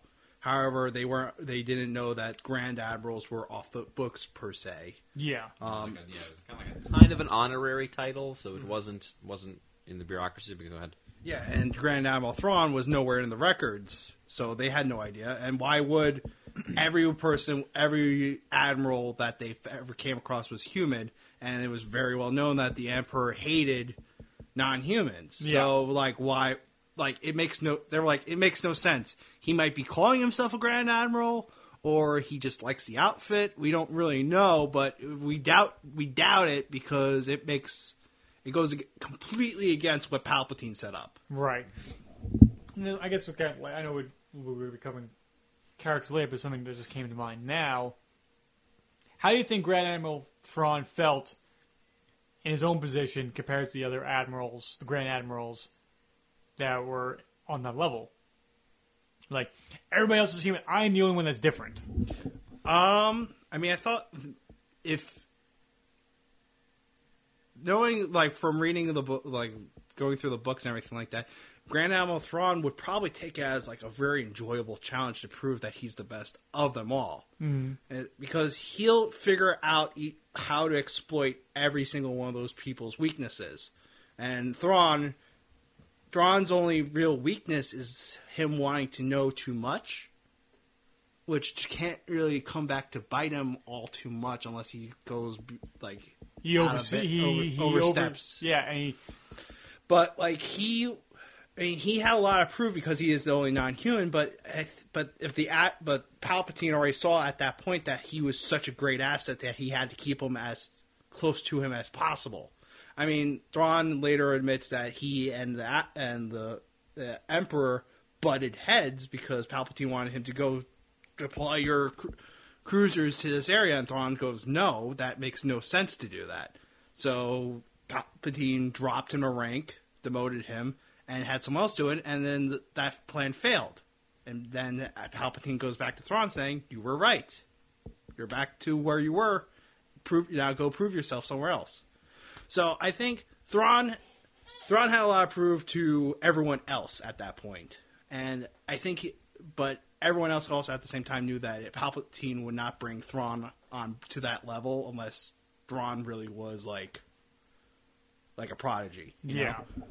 Yeah, I think that's certainly an accurate way at which it could have went down. But I would propose also perhaps that, judging by Thrawn's character, would he actually care?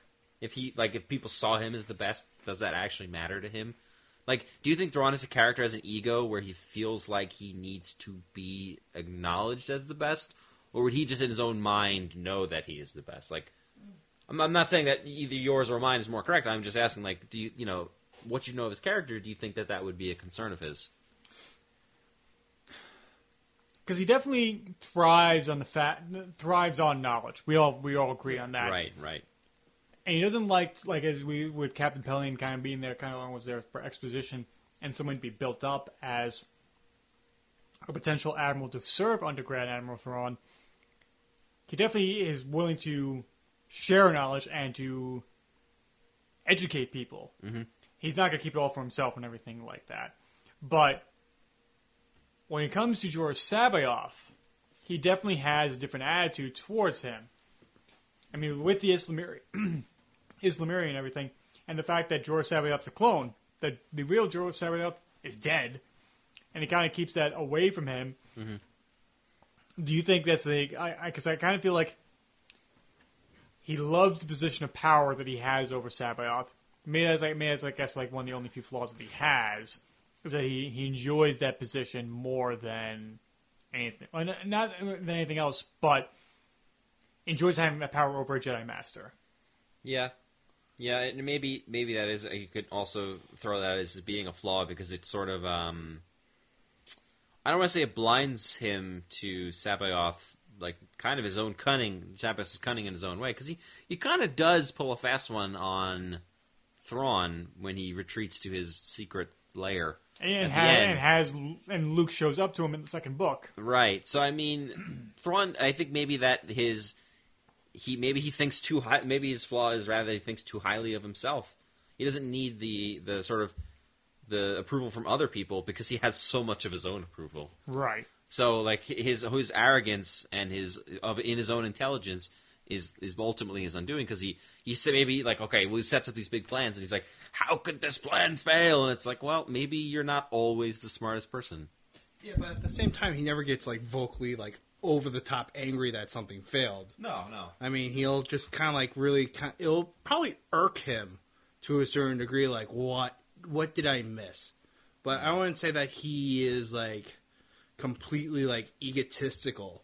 No, I mean, he's very, very confident in his own intelligence and his own powers to command. Yep. But yeah, man, I kind of see where you're going though. Like, he probably wouldn't at the same like. If he wanted to prove himself, he definitely could among the other Grand Admirals, but he didn't really, I guess, in his own mind, he didn't have to prove himself. He's like, I'm right here. Yeah. Maybe he's like an artist and he's like, my work will speak for itself. I don't need to say anything. That would make sense. My campaigns and my success do all the talking for me. Mm-hmm. Except for that one planet which he utterly just destroyed because he couldn't figure them out. Yeah, well. That's a different story. We all have our bad days. Yes. And so, Mara Jade and Luke Skywalker are flying across the planet, crash land. Mm-hmm. Luke goes to light Jade, and then she's injured. Stormtroopers show up. They hide with R2, and they say, we can't go back that way. We have to get out of here. Like, the only civilization is another city that's kilometers upon kilometers away, across the Islamari-filled forest. Mm-hmm. And so... What's the animal?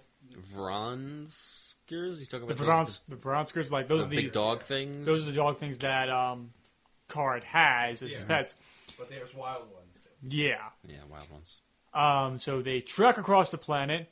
Ba ba da da da da do do do do do do. Sorry, Lord of the Rings there. Mm-hmm. And Jay's just being like, Luke's like what's your deal, man? And Jay's like, nothing. It's you. Blah. At first, because it's over a week of them traveling through the woods, and they have to, because of Luke's force powers, he's drawing all these Born Skurs to him, so they're not getting sleep during the night, and they're traveling by day endlessly to get out of the woods. So at first, Mara Jade is really pissed off at him. But she eventually does start letting her guard down the more and more the week goes on, because the more she's getting tired, he's getting tired. They just want to get out of there. So, which then leads to us figuring, because she lets her guard down so much, like Luke just finally gets like, why do you hate me so much? And we get the reason why from Mara. Yep. Because you killed my master. You killed my master and you stole everything from me. And he's like, your master? What? Bump. Wait, that means yes, I was the Emperor's hand. You killed my master. You took everything in the Empire away from me. I had power. I could go anywhere and hear his voice, and you took that authority and power away from me. I was a somebody. You killed my father. Prepare to die. Oh, no. My name is Mara Jade. You killed my master. Prepare to die. Just imagine like Luke Skywalker running away like that guy. Nope. Luke had 6 fingers on his right hand where he didn't know, or 6 fingers on his left hand, I forget which one. And so, while that's going on... We had to bring Princess Bride into this. Yes. Leia goes to Kashyyyk with Chewbacca to hide out with the Wookiees. Okay. Maybe this is how it's different in the book, the actual print version, versus the audiobook. Oh boy, yeah, this was fine for me. So I want to pass the mic and hear the story on the other side. God. That this Wookiee, The only Wookiee that speaks English. basic. Basic, thank you. Yes. I'm sorry, basic. Yeah, if we're gonna have our terminology, but let's get this right. Yes. That he can sort of speak basic, but with a heavy Wookiee accent. So, Princess Leia, we'll hear protect you in the trees. Chewbacca here tells me you are pregnant. It's like, just end it! End it now! God damn it! These chapters were kind of rough. These were so, like, audiobook-wise, so horrible. Like, oh my god, just nobody talk. Just, somebody just take Leia. Just take her off-world now! So, while that's going on, the Nogri find out where they are and attack, and Leia defends herself by igniting her lightsaber that she's been given by her brother, and she's been trained to be a Jedi. They defend themselves against one of the Nogri, and one of the other Nogri stops and bows. The Wookiees come in like, wait. Not bows, but he's like shocked of what he discovered on her. Yeah. By her scent, and he just kind of like backs off like in shock, which then allows him to get like knocked unconscious And taken prisoner. Mm-hmm. And I forget, what was her title? The Maradi Oosh. Maradi Oosh, which was the title given to Darth Vader. And he's the daughter of Maradi Oosh. And she's like, yeah, that's how the in the second book that's how most of the Nogri speak. Yeah, most in of the audiobooks. In the audiobooks, they also do the before they talk or in between they talk. It isn't as bad as no, that's pretty egregious. I mean, even like the fight scene, like the action scenes, and it's like they went under the city. We must fight back. So the one cool thing about the audiobooks, at least for this trilogy, is they provide sound effects. Yes. Oh, that's cool. So That's awesome. Then. so like each and like how every chapter like starts with like the gnat sound of inside a cockpit. So it's like you hear like beeping and kind of like Chapter 1. and then it would just fade in and you hear gnat sound or whatever setting they're in. Mm-hmm. Like when they're on the Star Destroyer, Right. They have the Fate engine sounds going, and it's actually really adds a nice atmosphere to The it. space battle, you hear like TIE fighter sounds and X-wing sounds and everything. So it does become like almost like an audio drama at that point. And I think that's why that's what really seeped into these stories. And Chewbacca actually has Chewbacca audio. It's legit Chewbacca. It's not somebody doing a and Chewbacca. R2-D2 audio. cool. It's just the Wookiee speaking basically was pretty egregious. That was my least favorite part of this book. Yeah. So Mara Jade and Luke are almost out the city. Whoa. Go back to the Nogri being captured. Nogri, okay. Because that all wraps up there. Okay. After all the other Nogri get killed off by Chewbacca and Leia, the captured Nogri is in prison, and Leia is like, "Okay, I want to interrogate him because I need to know what's going on and why he stopped." So they're like, "Oh, the Wookiees are uncomfortable with this, but they're like, okay, you can go interrogate her. We'll watch from the other side of the glass." Right. So Leia goes in there, and the Nogri extends his hand to her. She extends her hand back to him, and realizes this is like this could go wrong very quickly, because if he has like a hidden knife or snaps her neck, it's all over. No one can do anything. But instead of like doing anything malicious, he takes her hand and smells it, and that's how he figures out that she is related to Darth Vader. And then the plight of the fact that the Nogri are. He doesn't spill his guts on this, but he's very, very cautious about what the information. But essentially, he reveals that the Nogri people are the personal servants to the Empire, because that's what Darth Vader said. And the fact that the main reason is because no one from the Republic has ever come to help them out. Only the Empire has. So Leia sets this whole thing up. It's like, well, I want to help you out. So why don't you help? So why don't you take me to your planet? and they arrange this whole meeting where she will go to this Nogri's, maybe goes to this Nogri's planet. They give her, he gives him a month to think about it. Mm-hmm. So, and that whole sets up in the second book where Leia eventually goes to. Yeah. What did you think of that scene? Did you think he was going to turn on her and try and use her as a hostage when he asked for her hand pretty much? I didn't really know because I don't know. I think I was with Leia on that one where it could go very well. This could be a gesture of acceptance of his defeat, or this could be a tactic to better his odds. Right. So when he eventually took her hand and smelt it, it's okay. I think we're okay for now. Yeah. But then this whole thing where she needs to go to his homeworld is just oh, that's not good. That's not smart. Yeah. And I think so. The scene is it's obviously important, and I agree with everything you guys have said. But I think what that scene does is opens up something, and I think the books are done, which is that they're structured very well.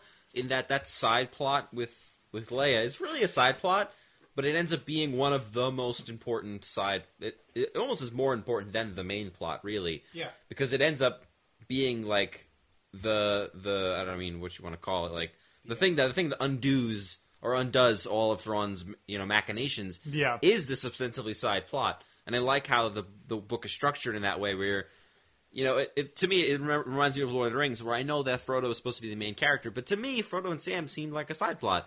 But in reality, the most important thing is being done by Frodo and Sam. Yeah. Everything else, all the characters doing, are really just stalling for Frodo and Sam. Just the same, everyone else is keeping Thrawn at bay so that this side development can happen to unravel the Empire. The first time going through these books, I thought this plot was just to separate the characters and give Leia something to do. Right. I did not think this was actually going to end, like you said, end up being possibly the most important thread that's going through these three books. Yes. Yeah. And I'm halfway through the second book. I'm like, where is this going? Because she spends the whole book there. Oh yeah. And I'm like, all right.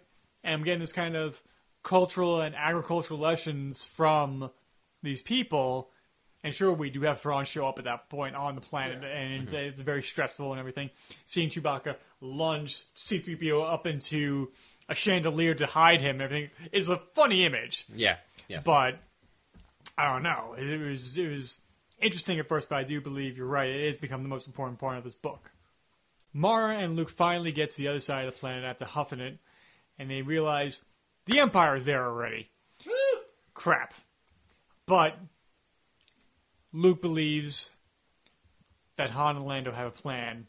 No, he doesn't even know that. No. They've been sending messages up with R2, R2. But he only hoped that that they brought C-3PO along to decode the messages they were going up through the X-Wing. Yes. So they don't know. They didn't get a response until they were almost out of the woods, saying, "Hey, the Empire's waiting for you." Right. And it's just you're like, "Oh shit." Now, compare this sequence of the suspense building up and then the actual battle commencing. Compare that to the earlier on Bishamari with the Nogri attacking the gang. Oh, this is far, far, far better. Yeah. Because the Mara Jade coming up with we have to disguise you, Luke. So here's this poisonous plant that I'm going to rub all over you. And wait, what? Yeah. Make sure to get it in the eyes. Yeah, she had a total hate boner while she was doing that for sure. He's swollen and just does not look good. And he's just yeah.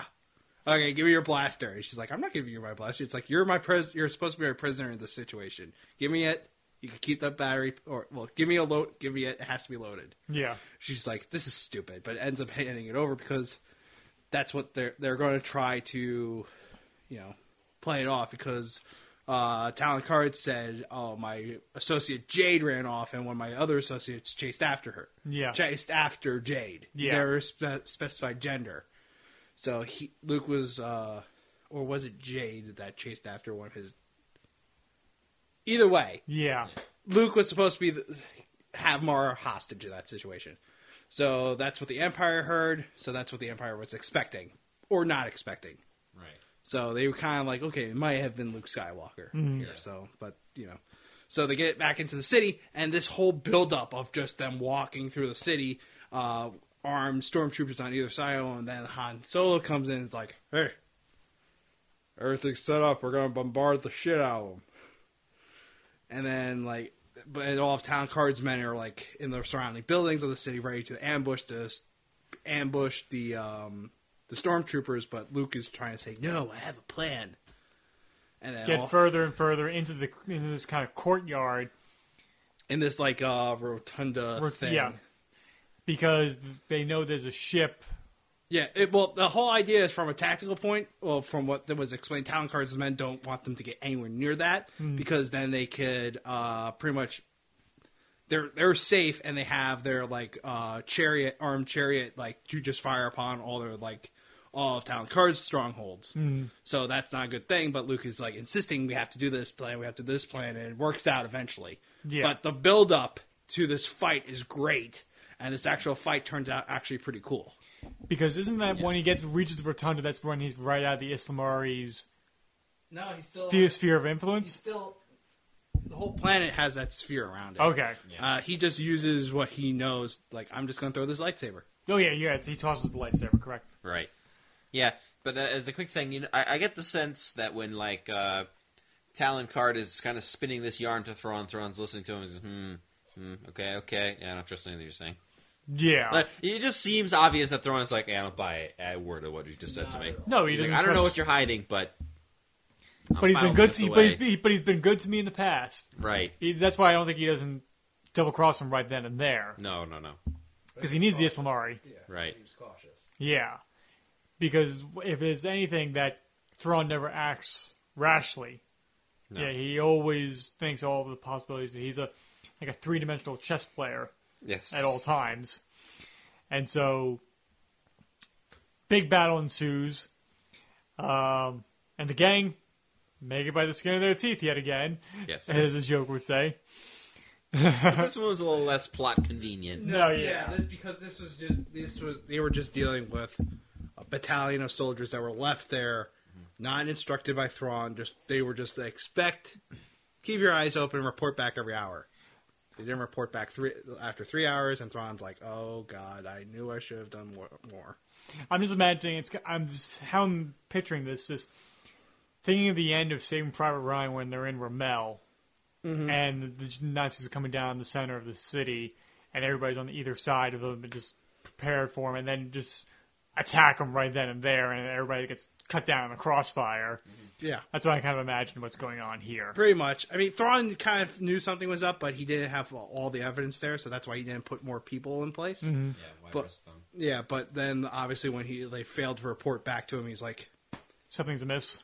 He's like, that confirmed everything that I was suspecting. So once we're done with the Vanessalu shipyards, we're going back.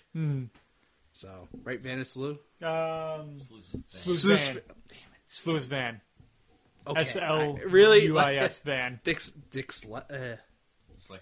Thank you. Bass backwards. There we go. I can't talk anymore. It's okay. Words are hard. We understand. You know what would really help? Some ice cold Pepsi. It's gone. Oh no! Thank God my But I 45 is still here. I got these interest payments on this leased car I took out. You could be saving 15% or more with Geico. Oh, there you go. Captain Pellion, do you have anything to tell us? Saving 15% or more. You could save 50% or more by switching to car insurance, Admiral Thrawn. Good. Good answer. Good. Thank you.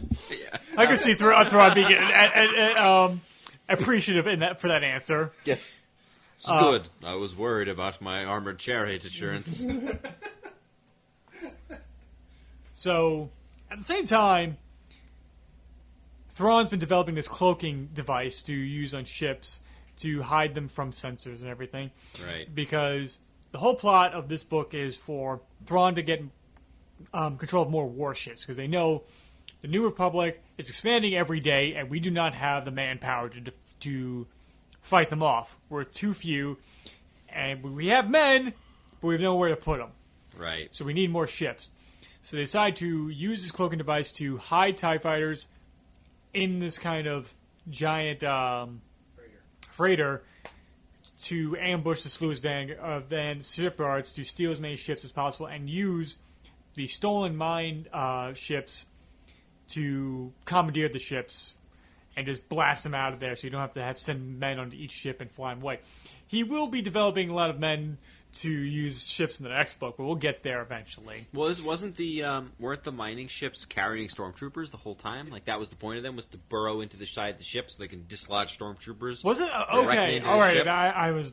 Yeah. I thought it was just commandeering just to kind of like use them as like magnets to drag them out of there. What I gathered was that the mole miners will dig right behind the cockpit of these battleships, Right. and then a small squad of stormtroopers would take the bridge and take over the warship. Right. Yeah, because something that was not explicitly said, but kind of alluded to, is that Thrawn wasn't hurting on average soldiers, but he didn't have a lot of stormtroopers. Yeah. So maybe he's like, well, I have good soldiers I can use to commandeer these ships, so might as well use them because they're useless in a space battle, realistically. Right.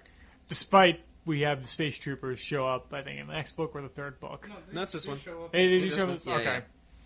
Which, okay. They We pop never- out and start firing missiles at the Millennium Falcon. Right. Your thoughts on seeing that kind of an image? Because we never see people actually in outer space in the Star Wars universe at this point. Yes. So, I thought it was okay.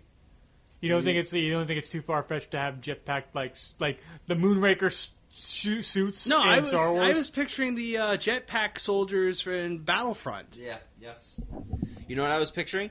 I was imagining the jetpack soldiers in Battlefront fighting like pilots in space from Mobile Suit Gundam, if you remember the space battles. Yes. Yeah. Yeah. That's what I was thinking. I was like, this is kind of awesome. All right.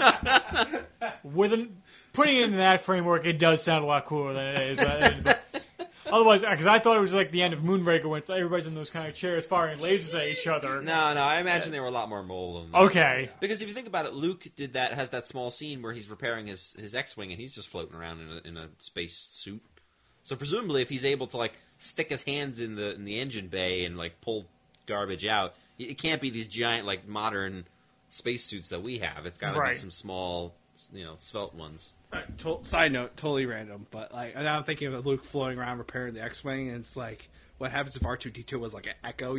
Echo, hey Echo, or Alexa, play something appropriate, and he's repairing it, and then all of a sudden like R2-D2 starts playing like Bowie's Made. Ground control to Major Tom. I'm gonna let go of this ship. I'm stepping through the door, and I'm floating in the most peculiar way.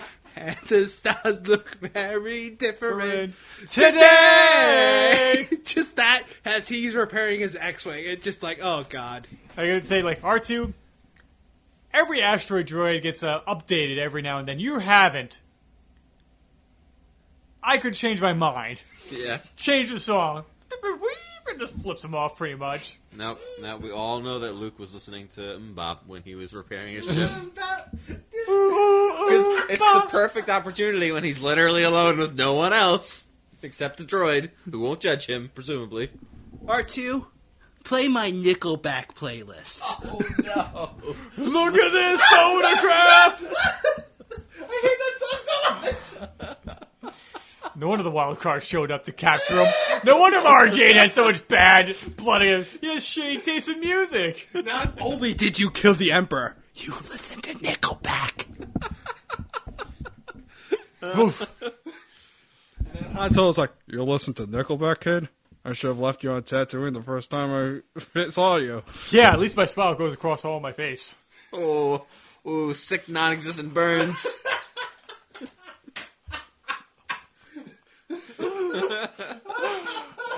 Woo! So, Okay, back to the space battle. at the same time, Rogue Squadron happened to be at the Sluice Vanguard. Yeah, Van's conveniently. shipyard, conveniently. Do battle. At the same time, the Millennium Falcon shows up to do battle, and then with Lando, overrides the mining ships and self-destructs them, killing all the stormtroopers on board. And Thrawn's just sitting there like, This blows. sound the retreat. Like at the end of the Patriot, when Cornwallis sounds the retreat. Yeah. Yep. But not only does what Lando does to the mole miners also does.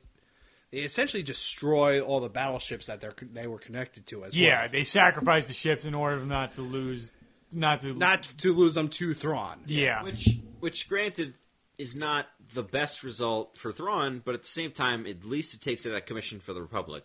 Yeah. So it's kind of a win. It is a bittersweet ending to this book for Right. sure. Not as bittersweet as the next one. The next one, like that's a dark ending. Yeah. Well, especially, does Mara get hurt in this one? No, Mars left on wherever the fuck the planet was. Oh, right. Yes. Back up. Okay. Right. Yes. The end of the second one, that's when she's floating out in space Yeah. with Mini-Me flying by. Yeah, it's Mini-Me, Mara Jade, and Wally flying across, Yeah. and Superman from Quest for Peace. Yeah. Which I mean, this is so not relevant. But what's always bothered me is the fact that Superman just flies in space.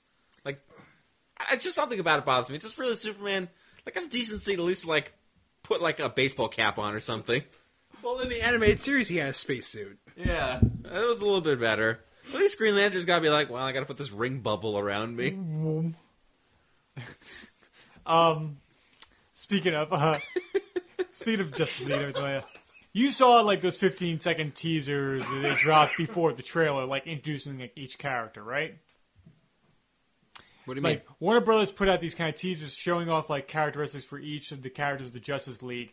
Oh yes. I you thought see- you were talking about for the characters in this No, book, no, and no, I'm no, like, no. For Justice League, Yeah. in this show, the Flash and the Speed Force, we see Aquaman be Aqua Moses and Yeah, Spark. yeah. Somebody did that for Superman, and it's just the last frame of BVS with the coffin, and you keep expecting the coffin to do something, and it just ends with with the logo, it's just the Superman logo on the coffin at the oh end. come on, Superman's gonna come back to life. Of course he is. I just wonder if he's going to happen in the third act or Yeah, there's 110% chance. yeah. I just wonder how he's going to come back and Yeah. what's he going to do to the parademons and everything. So they stop Thrawn. Thrawn pieces out. Talon Card is kind of like, all right, my place here is kind of ruined. We have to upend everything and get out of here because this place is not safe anymore. And the worst news, Admiral Akbar has been arrested for treason. Right. That's how this book ends. Mm-hmm. Your feelings on the ending before we start talking about characters. I think the best thing these books do is the way they end. All three of them. I was very satisfied with the endings. Always. Even though they were cliffhangers, the book earned it, I think. Yeah. Yeah, no, I agree. Every single book does end well. I mean, this book definitely ends very well to the point where it's like, okay, I need to know what happens. what's going on with Akbar? Yeah. What? Akbar's arrested? What did he do? Right. Did he have calamari prostitutes and cocaine in his room? If only. It's really just like a bowl of water with some goldfish. Yeah, some fish food, exactly. It's the big fish food shaker. It's just like, oh, Cocaine! and he's munching down on other calamari, and he becomes a cannibal. That's why he was arrested, because he ate part of his family. You debauched monster. Have you no decency? How would I should not be questioning my abilities here. Mon Mothma just walks in with this disgusted look on her face. I'm going to trust the Boston with the weird feathers who fluctuates every time we question him about something. Are you eating calamari, Admiral Akbar? Yes. It smells delicious, but that's just fucked up that you're doing that. Like, I feel like the kind of person just walk in the room to see what's happening, just look of utter contempt at whatchamacallit, the Mon Calamari, I forget his name, Akbar, and just be like, just clean yourself up and come to my office, and just turn around and walk out. Whew. That'd be something. But going back to what I was saying, this book ends very well and really gets you pumped for the the Dark Force Rises, and like then the Dark Force Rises ends super well. That gets you into the Last Command. Yeah. All right, let's talk about characters. Luke. We mentioned this before. Luke looks super naive still. I mean, he does not shake the fresh off the farm attitude very well. Is that a detriment? It leads to stupid moments like the initial, when we first get introduced to the Nogrion. Bitfash, I believe, is the planet. Yes, I think you are right. Why do I remember that planet, but I can't remember the planet that Talon Card's situated on? You know, plot device planet. Yeah. So we spent a whole book in the Bitfash, and a lot of the third book after that. No, too. you're on Bitfash for one chapter, and you're like, okay, done. No, I'm talking about the second. It's like a jungle. Yeah, I don't remember. Whatever. Wikipedia doesn't help me. It's like, oh yeah, they go back. I'm sorry, there was bad information.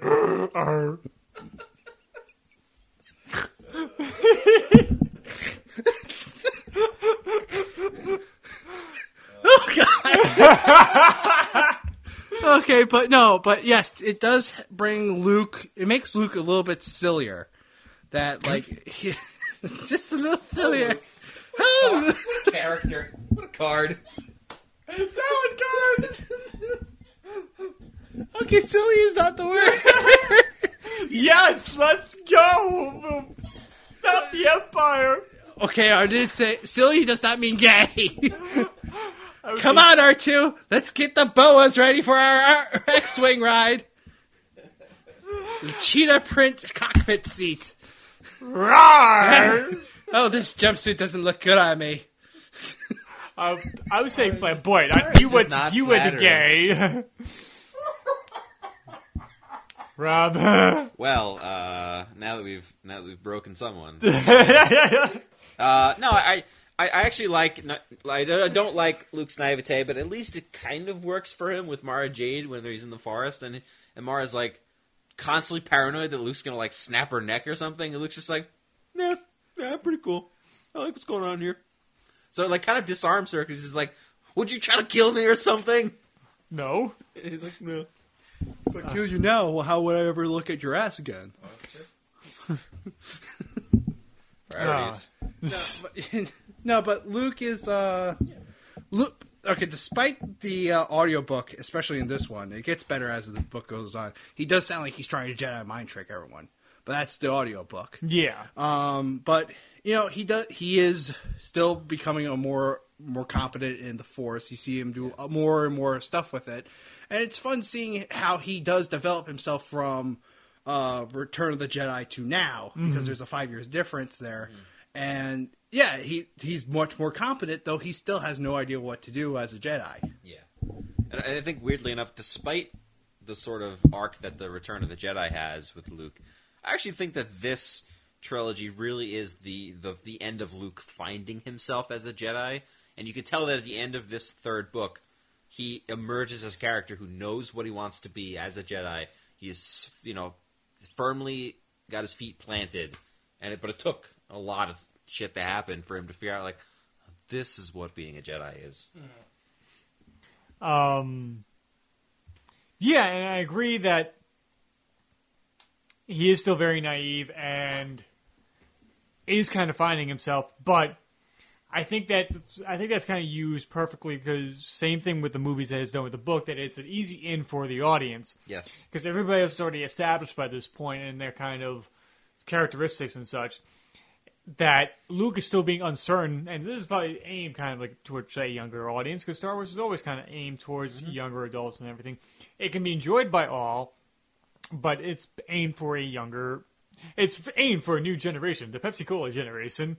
So that kind of Synergy. characterization in this book, I think, is easy for the viewers to get, or the readers to get into. And I think, and I do agree that he does get better as he goes, especially in the second book. I think he really comes into his own, and as well as especially when he's dealing with Jorah Sabayoth to begin on a face-to-face basis. So, what about Han Solo? Your feelings on his characterization in this book? I think Han is exactly who Han is. I don't think he changes. I don't think that's a problem. I don't think he has to change.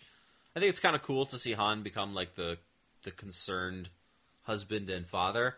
But at the deep down, Leia still is like, Han's gonna be Han.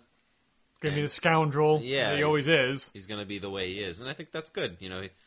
It's not every character in every series has to have an arc, right? No. Some people just know who they are. That's who they are. Right. So I like his character. Yeah, no, Han is definitely the anchor point because you can do a lot more with Luke Skywalker, you can do a lot more with Leia, but you know what you're going to get with Han, and that's exactly, and the book kept true to what who Han Solo is, and it's fun. Yeah, we make fun of his stroke out. It sounds like he had a stroke in the book. in the audiobook. In the audiobook, and we jest and everything. Yeah, but it's still it's very Han Solo. Some his actions, his thought processes, and some of his backwards logic in a way. We skipped over a part where they're trying to get information on how to get to Talon Card, and they have a contact, but the only way to get to him, but they have to warn the contact that the police of this planet's onto his ship.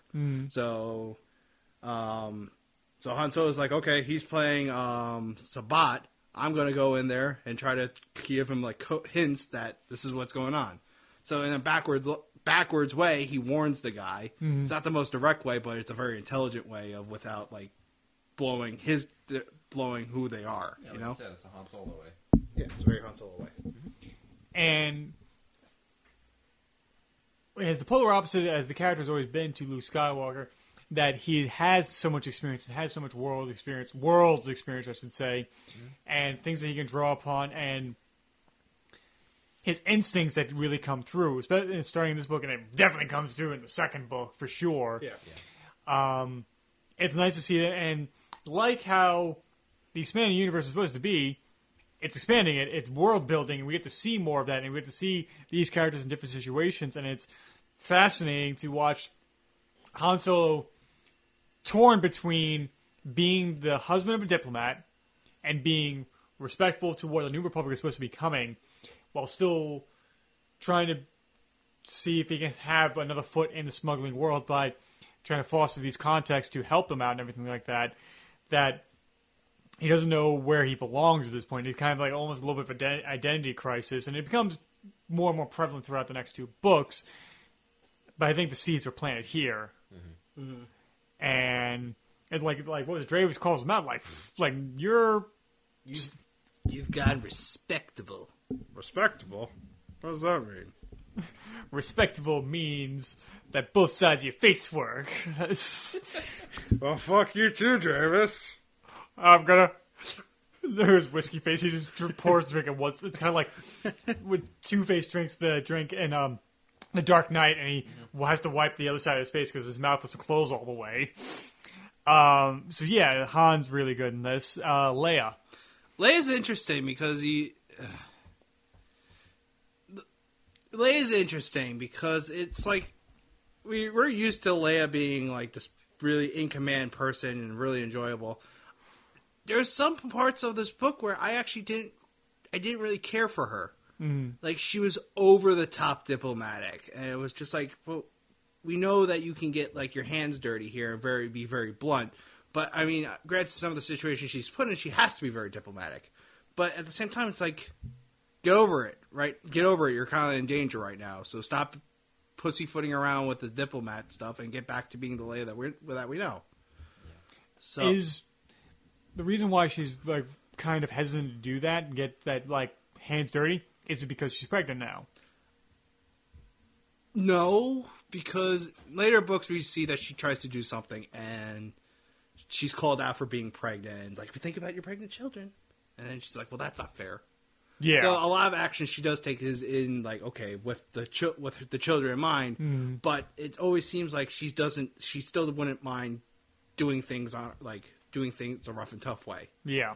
So I don't know. But it's still Princess Leia that we know. It's just you want to see more of the Princess Leia that we know. Okay.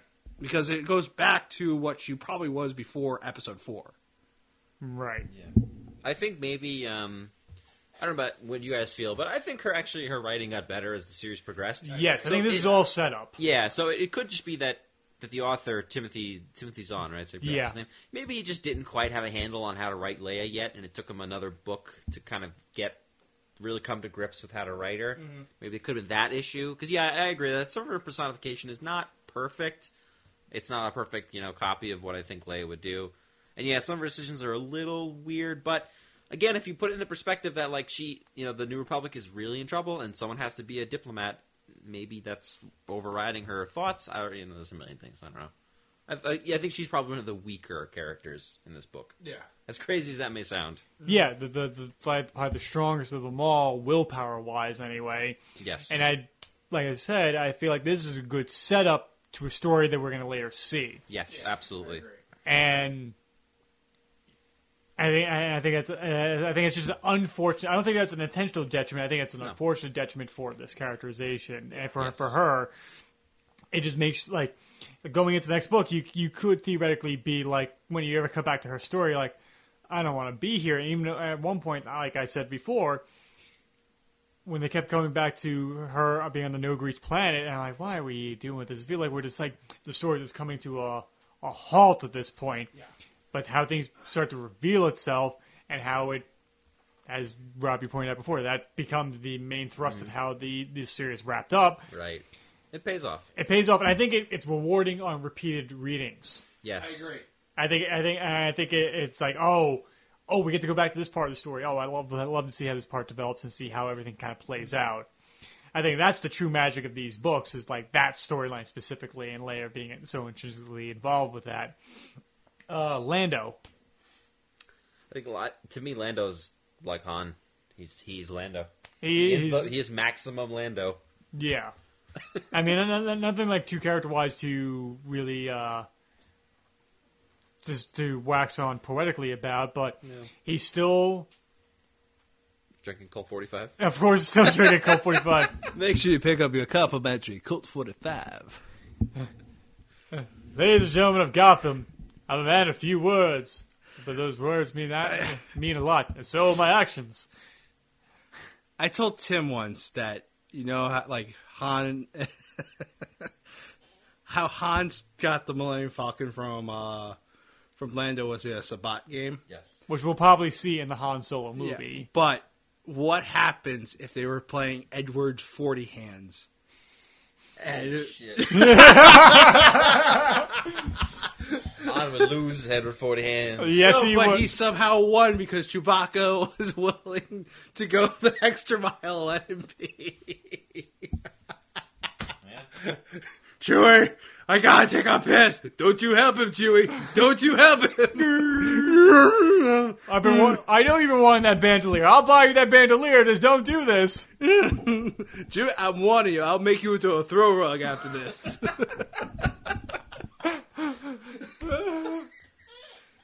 As I'm doing these impressions, my hands are like up, like they're fucking taped. with the 40 ounce beer bottles. I want to say he's that chucking and jiving, but he's not, I want to say scheming, but he's just being his smooth self and just somehow con this mining operation out of somebody, just like how he conned Bespin out of somebody. Yep. Most likely with the Sabat game, which is one of the things I'm looking forward to the most with the Han Solo movie is that Sabat game where he gains the Falcon. And apparently, show it. Yeah, I'm pretty sure they're going to show it because I think it's going to take place over a course of several years in Han's life. It's not just going to be one long weekend where all these big events happen to him. And I'm curious to see how Woody Harrelson's going to be the mentor to young Han Solo. We'll see. Yeah. Borsk's failure, the Bothan, which we didn't talk too much about, but I feel like he's a character that kind of sits on the sidelines for this book. He really doesn't be very important until the next book. Yes. That's when he really the spotlight is shown on his character. Mm-hmm. And it kind of like calls into question the Bothan species as a whole, because the only other reference we have to the Bothans previously is the Return of the Jedi, that Mon Mothma very dramatically delivers that many Bothans died to bring us this information. And he has a moment of like how many Bothans died to get the information of the second Death Star. 1 Bothan. 2 Bothans. 3 Bothans. That was Darth Vader. 1 Bothan. Slayer. 2 Bothans.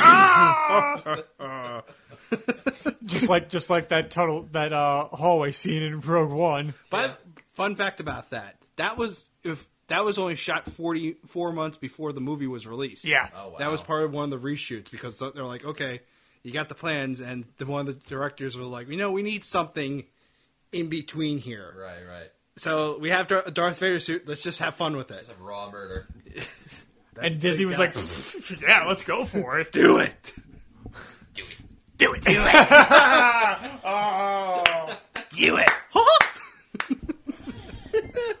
Yes, I want Darth Vader to go into a slaughterhouse. Oh. Wait, what's another word for another like term for a slaughterhouse? It's Butchery? butcher. No, it's another one. No clue. Crap! It's gonna come back to. It's gonna wake me up in the middle of the night, Yes, it will. and I'd be like, ah! And then my dad's gonna be wondering why I'm shouting that word out loud. I mean, I got good news and bad news. The good news is you have the editor. Yes, I know, and luckily I have fact checker here going at full. What Tim had meant to say at that moment was this word. Yes. Google search for other names for slaughterhouse. Yes, a synonym for slaughterhouse. Cinnamon. Cinnabon. Yeah, Cinnabon. Slaughterhouse Cinnamons, yes. Cinnamon. That's I think it starts with the letter A. cat videos, you say? Oh God, I don't want that linked video with slaughterhouse. Stockyard. Abattoir. Abattoir, that's the one I'm looking for. Yes, I want Darth Vader to turn that hallway into an abattoir. That's what I was looking for. Man, you were like, hold on, I gotta dig this 40-foot hole to tell this joke. You dug deep for that, Tim. But it was totally worth it, was it not? Yeah, alright, I'll give it. I rate that 4 out of 7. I didn't even know what an abattoir was before that right now. Yeah, an abattoir. It's not only just for butchered animals, it's also for butchered people. I love how my sense of humor zeroed in on that word, so that says a lot about me, but moving on. Yes, no. Borskfalia does take a sideline seat in this book. We are given hints multiple times that this is a very dangerous character throughout it. Like, he is scheming to get full control over the New Republic. Yes. And it's definitely one of those characters that you have to keep your eye on. But his full Endgame, plot, I don't know, his motivations, schemes. diabolicalness? I don't know. We don't know. I don't know. I know what you're getting. Yeah. Like, his full character isn't revealed until next book. No, and it's gonna even up to like the last chapter, his character's not fully revealed to what depths he's willing to go. Yeah, no. Timothy Zahn uses the full book 2 to really flesh out who Phalia is. Right. Yes. Joris Sabayoth. That's another character that kind of takes a back seat in this book. Like, do we see him in this book take control of a TIE fighter squadron? Yeah, okay, we do. I know we did. We kind of skipped over that part. But. Yeah, no. So part of the reason why, let's real quick go back. Wow. Thrawn. Thank you. Why did I blank on Thrawn? I saw your face spell the word. I'm like, it's Thrawn he's looking for, isn't it? So Thrawn. Thrawn's theory is the reason why the Battle of Endor failed was after the death of Emperor Palpatine, the entire fleet just utterly fell apart. And that was because of Palpatine's ability to use the Force, and Palpatine made everyone more efficient through the Force to help end off the rebel attack. But once he died, it all fell apart, and the rebels were able to overpower the entire fleet. So Thrawn is now looking for a Jedi Master to help do the exact same thing to make his attacks more efficient. So that's why he goes looking for Sabayoth and offers him power, because that's what he's going to give. And Sabayoth is like, "You don't know what true power is." And Thrawn later just like, well, he's lying, because every man craves power. Mm-hmm. And that's a little foreshadowing to what eventually happens, because Sabayoth eventually does try to take complete control of everything. Yeah. So, but Sabayoth is used very much to set up the fact that he wants Luke Skywalker, Leia, and her two twins, because he wants to teach them and be their mentors. Yeah. He wants to train the next generation of Jedi, but he's not all there. No. He's very clearly not all there. And also, another clue that he's not exactly the best person in the world, he's able to shoot Force lightning. Right. Which is only a trick that only Dark Jedi can do. Right. Yes. So, it's like, okay. Now, creepy. This theory that Emperor Palpatine was secretly helping the entire Empire? Yeah, like fleet during that battle. Thoughts on that? Do you think that actually, like... It would actually make sense. It would actually really make sense that the entire fleet set this near-perfect trap for the rebels and just completely falls apart. I mean, there's a lot of things that would have to go wrong, and one of those things is like the efficiency just randomly just drops. They got too cocky or overconfident. Because the battle does, in Return of the Jedi, turns rather quickly in space. Yeah, it just on a dime, it just flips around. It's like, oh God. And I think it happens when right after Palpatine gets thrown down the shaft, and like the A-wing accidentally kamikazes itself into the Super Star Destroyer's like bridge, and that crashes into this another. Yeah. It gets really messy. So that's why I really think that it is. There's something to that, and Palpatine being so controlling, it makes sense that he would do something like that. Right. But it also, one thing that I really respected by that thought process is to show how powerful Palpatine was, because he effortlessly did that. But it takes Sabayoth so much concentration and almost to the point of pain to do it. So I like that. I kind of like that little bit in there. Yeah. And I think too. So yeah, Sabayoth really doesn't come into his own in this story. I think everything you've said is perfectly accurate for his character. But I think even beyond that, it I don't know. It does a good job of supporting Thrawn's and Paleon's hypothesis that like we can't accept any subpar recruits, because Palpatine was able to turn average, soldiers into excellent soldiers. We don't have that ability to do that. Everybody needs to be excellent all the time, because we don't have this magic force to help us out. We have to do it on our own merits. And yes, they have Sabayoth, but he's not the silver bullet to their problems. No, and I think that's why that Thrawn's been having these kind of like guerrilla warfare attacks. The hit evades. The hit invade, like, to sharpen the tools of every pilot they have at that point. Correct. But go on. So yeah, no, I just think that he's not a character that comes into his own, but I think that he has an interesting dynamic that we'll see what happens later. Yeah. And going back to what you're saying, both of you guys are saying, yeah, I think there's a lot of intrigue around him that you want to know about more. And correct me if I'm wrong, we know that he's a clone in this book. Yeah. Do we? Yeah. Right after they meet up with Sabayoth, and Pelion questions Thrawn, like, what the hell are you doing with this guy? He's crazy. And Thrawn goes, of course he's crazy. He's a clone. It's like, what? It's like, the original Sabayoth his first name was pronounced Doris Sabayoth. This one's pronounced Doruis Sabayoth. Yeah. And also the cloning way back then wasn't as good, and they were a little soft in the head. Yeah, they were known to have psychological problems. Psychological problems, lack of emotional control, and all that. Okay. Which yeah, that makes sense. Juris Sabayat explicitly exudes. Right. Yeah, and another thing with like Leia, and with Thea, it seems like they were set up. They were giving interesting moments in this book, but it's not until the next book where it really becomes their stories and everything, and those plot lines really become focal points of that book.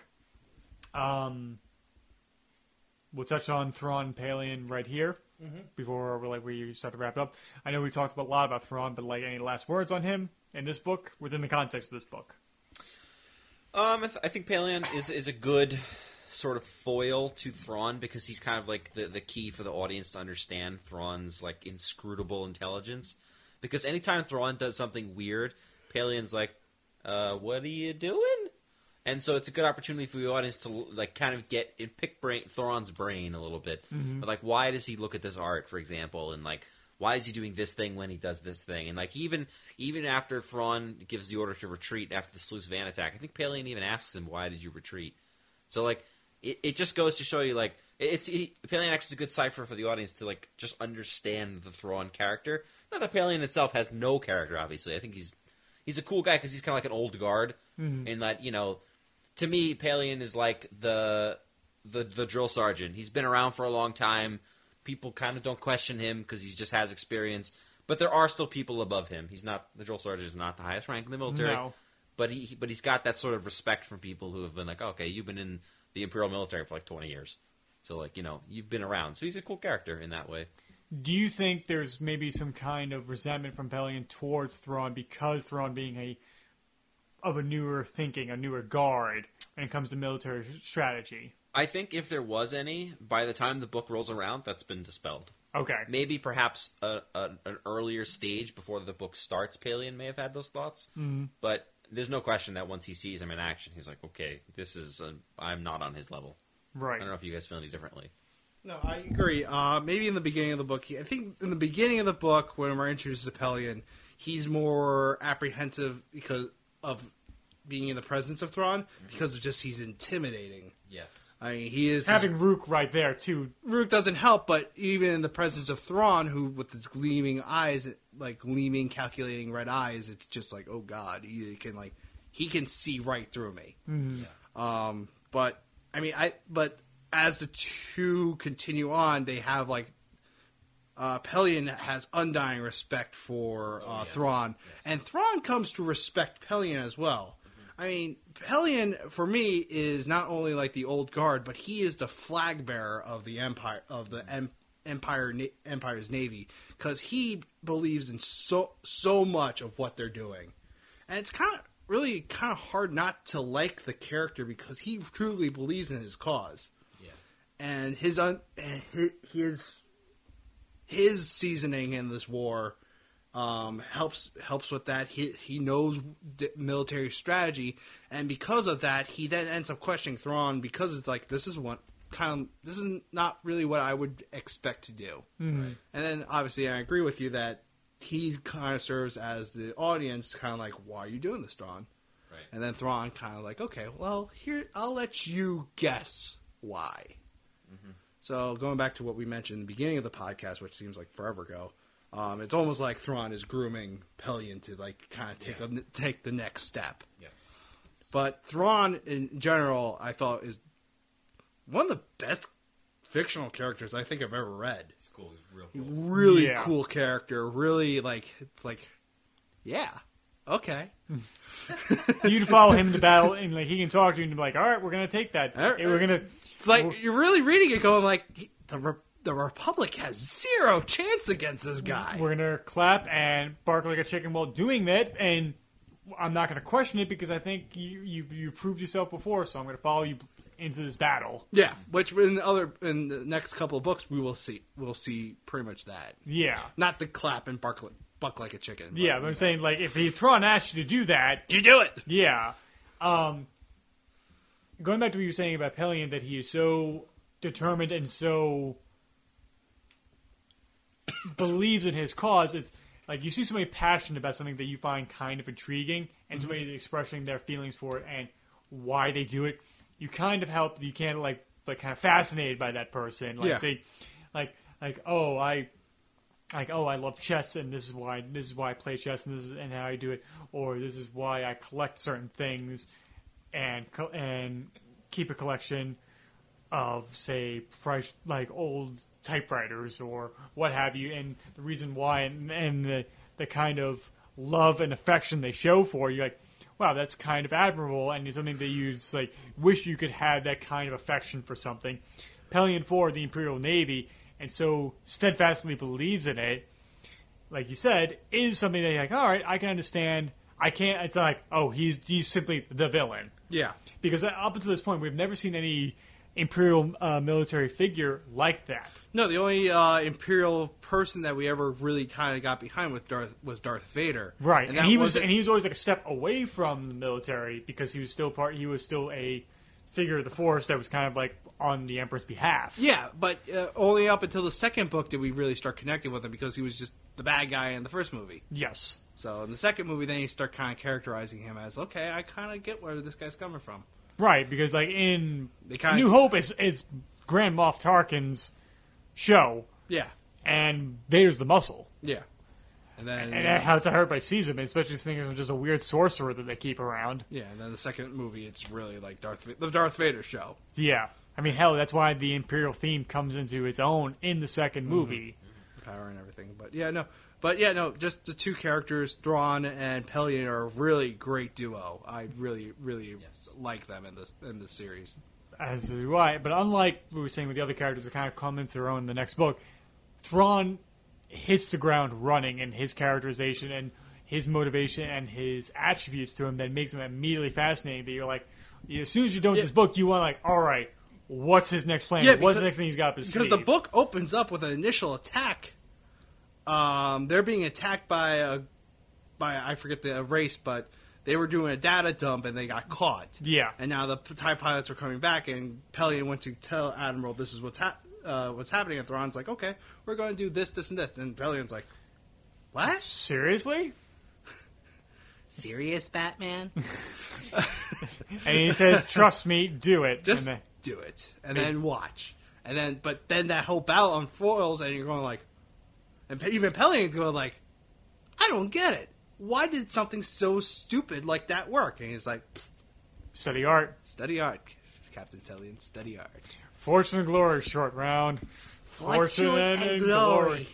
When he had full control of his face. Yeah. Anyway. Yeah. All right. Final thoughts on Heir to the Empire. Wow, what a great first book for a great trilogy. Had I been reading these as they came out, I would have thought to myself, shit, I need this book right now. Luckily, I could have gotten that book right now, but I imagine they first came out. You were shit out of luck. I don't know. Yeah, it was 91 was the first one. I think 92 was Dark Force Rises, and then I presume 93 was The Last Command. Well, that was back when authors produced their books in a timely manner. Zing! Do I feel like that's a slide against George R.R. Martin there, sir? Uh-huh, yes. Subtle! But no, but in all seriousness, I think it's an excellent start. I think it's a really good book, and I think it's even.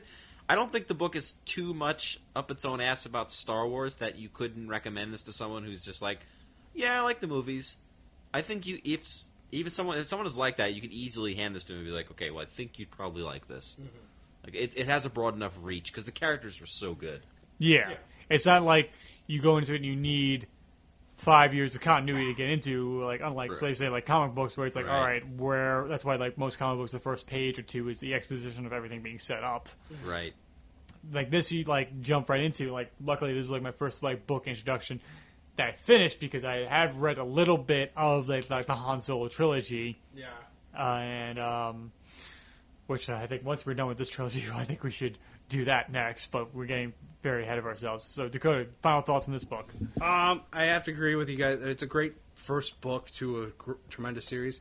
Yeah, Tim and I bragged on it a little bit, but that was the audio book really like... Not finding its voice yet. Yeah, not finding its voice yet because it dragged on Kashyyyk because of how it was read. There's some parts that did drag out a little bit, but as an overall, it was a really great introduction to this trilogy, and really great introduction to Thrawn being just one of the best villains I think I've ever read. Mm-hmm. So yeah, I can't complain. There's very small things to complain about, but they're all just petty. Yeah, and like I've always said, like the Star Wars: New Hope is my favorite of the Star Wars movies. I don't think I can say that about this being my favorite book in this trilogy. No, it's not. I know it's not my favorite book in this. We'll reveal that by the time we finish the third book and which one we enjoy the most and such. But yeah, I think it's a tremendous start to a great series, and every person who has a remote sense they want more out of Star Wars, I don't think there's a better place to start than this. No. Great. All right. Now, Dakota, if people want to follow you on social media, where can they find you? Okay, this time I actually was prepared and got the titles ahead of time. Oh, so good! I'm not just standing here like, oh, I think it's this. So if you want to check out my drawings and comics and also some of my reviews, head over to dwdrawings.deviantart.com. And if you want to check out my reviews, go over to cartoonbinge.blogspot.com. Up right now is my review of the Lupin III, the Castle of Cagliostro movie, which was directed by Miyazaki. His first full-length movie, by the way. Oh, very nice. I have zero social media presence. Find me on Facebook as Robert Effinger. Otherwise, you can send me an email at reffinger1@fordham.com. Don't send me your job opportunities, please. Well, unless they're good job opportunities. But if you want to tell me about the sweet telemarketing gig, which I've received multiple times, I'm not interested, thank you. That's very clear and succinct. If you want to follow me on Twitter, you can follow me on Twitter at TimothyRooney2. Follow this podcast on Twitter at GingerGeekPod. That's under Anything Goes. You can follow my Facebook and YouTube pages under the same name of Through the Lens Productions. If you like this podcast here on iTunes, subscribe to it so you can get immediate downloads. And if you enjoy it that much, leave us a 5-star review if you think we deserve it. Because we deserve it.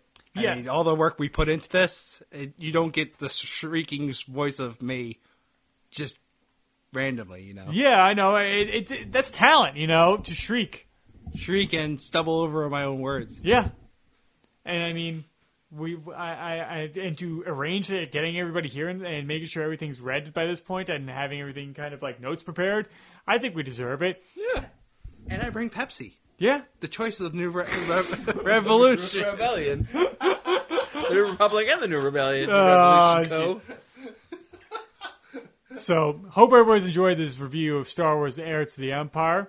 Come back next time we'll be talking about more geek and pop culture. I'm Tim, the host of the show Anything Goes, and we'll talk to you soon.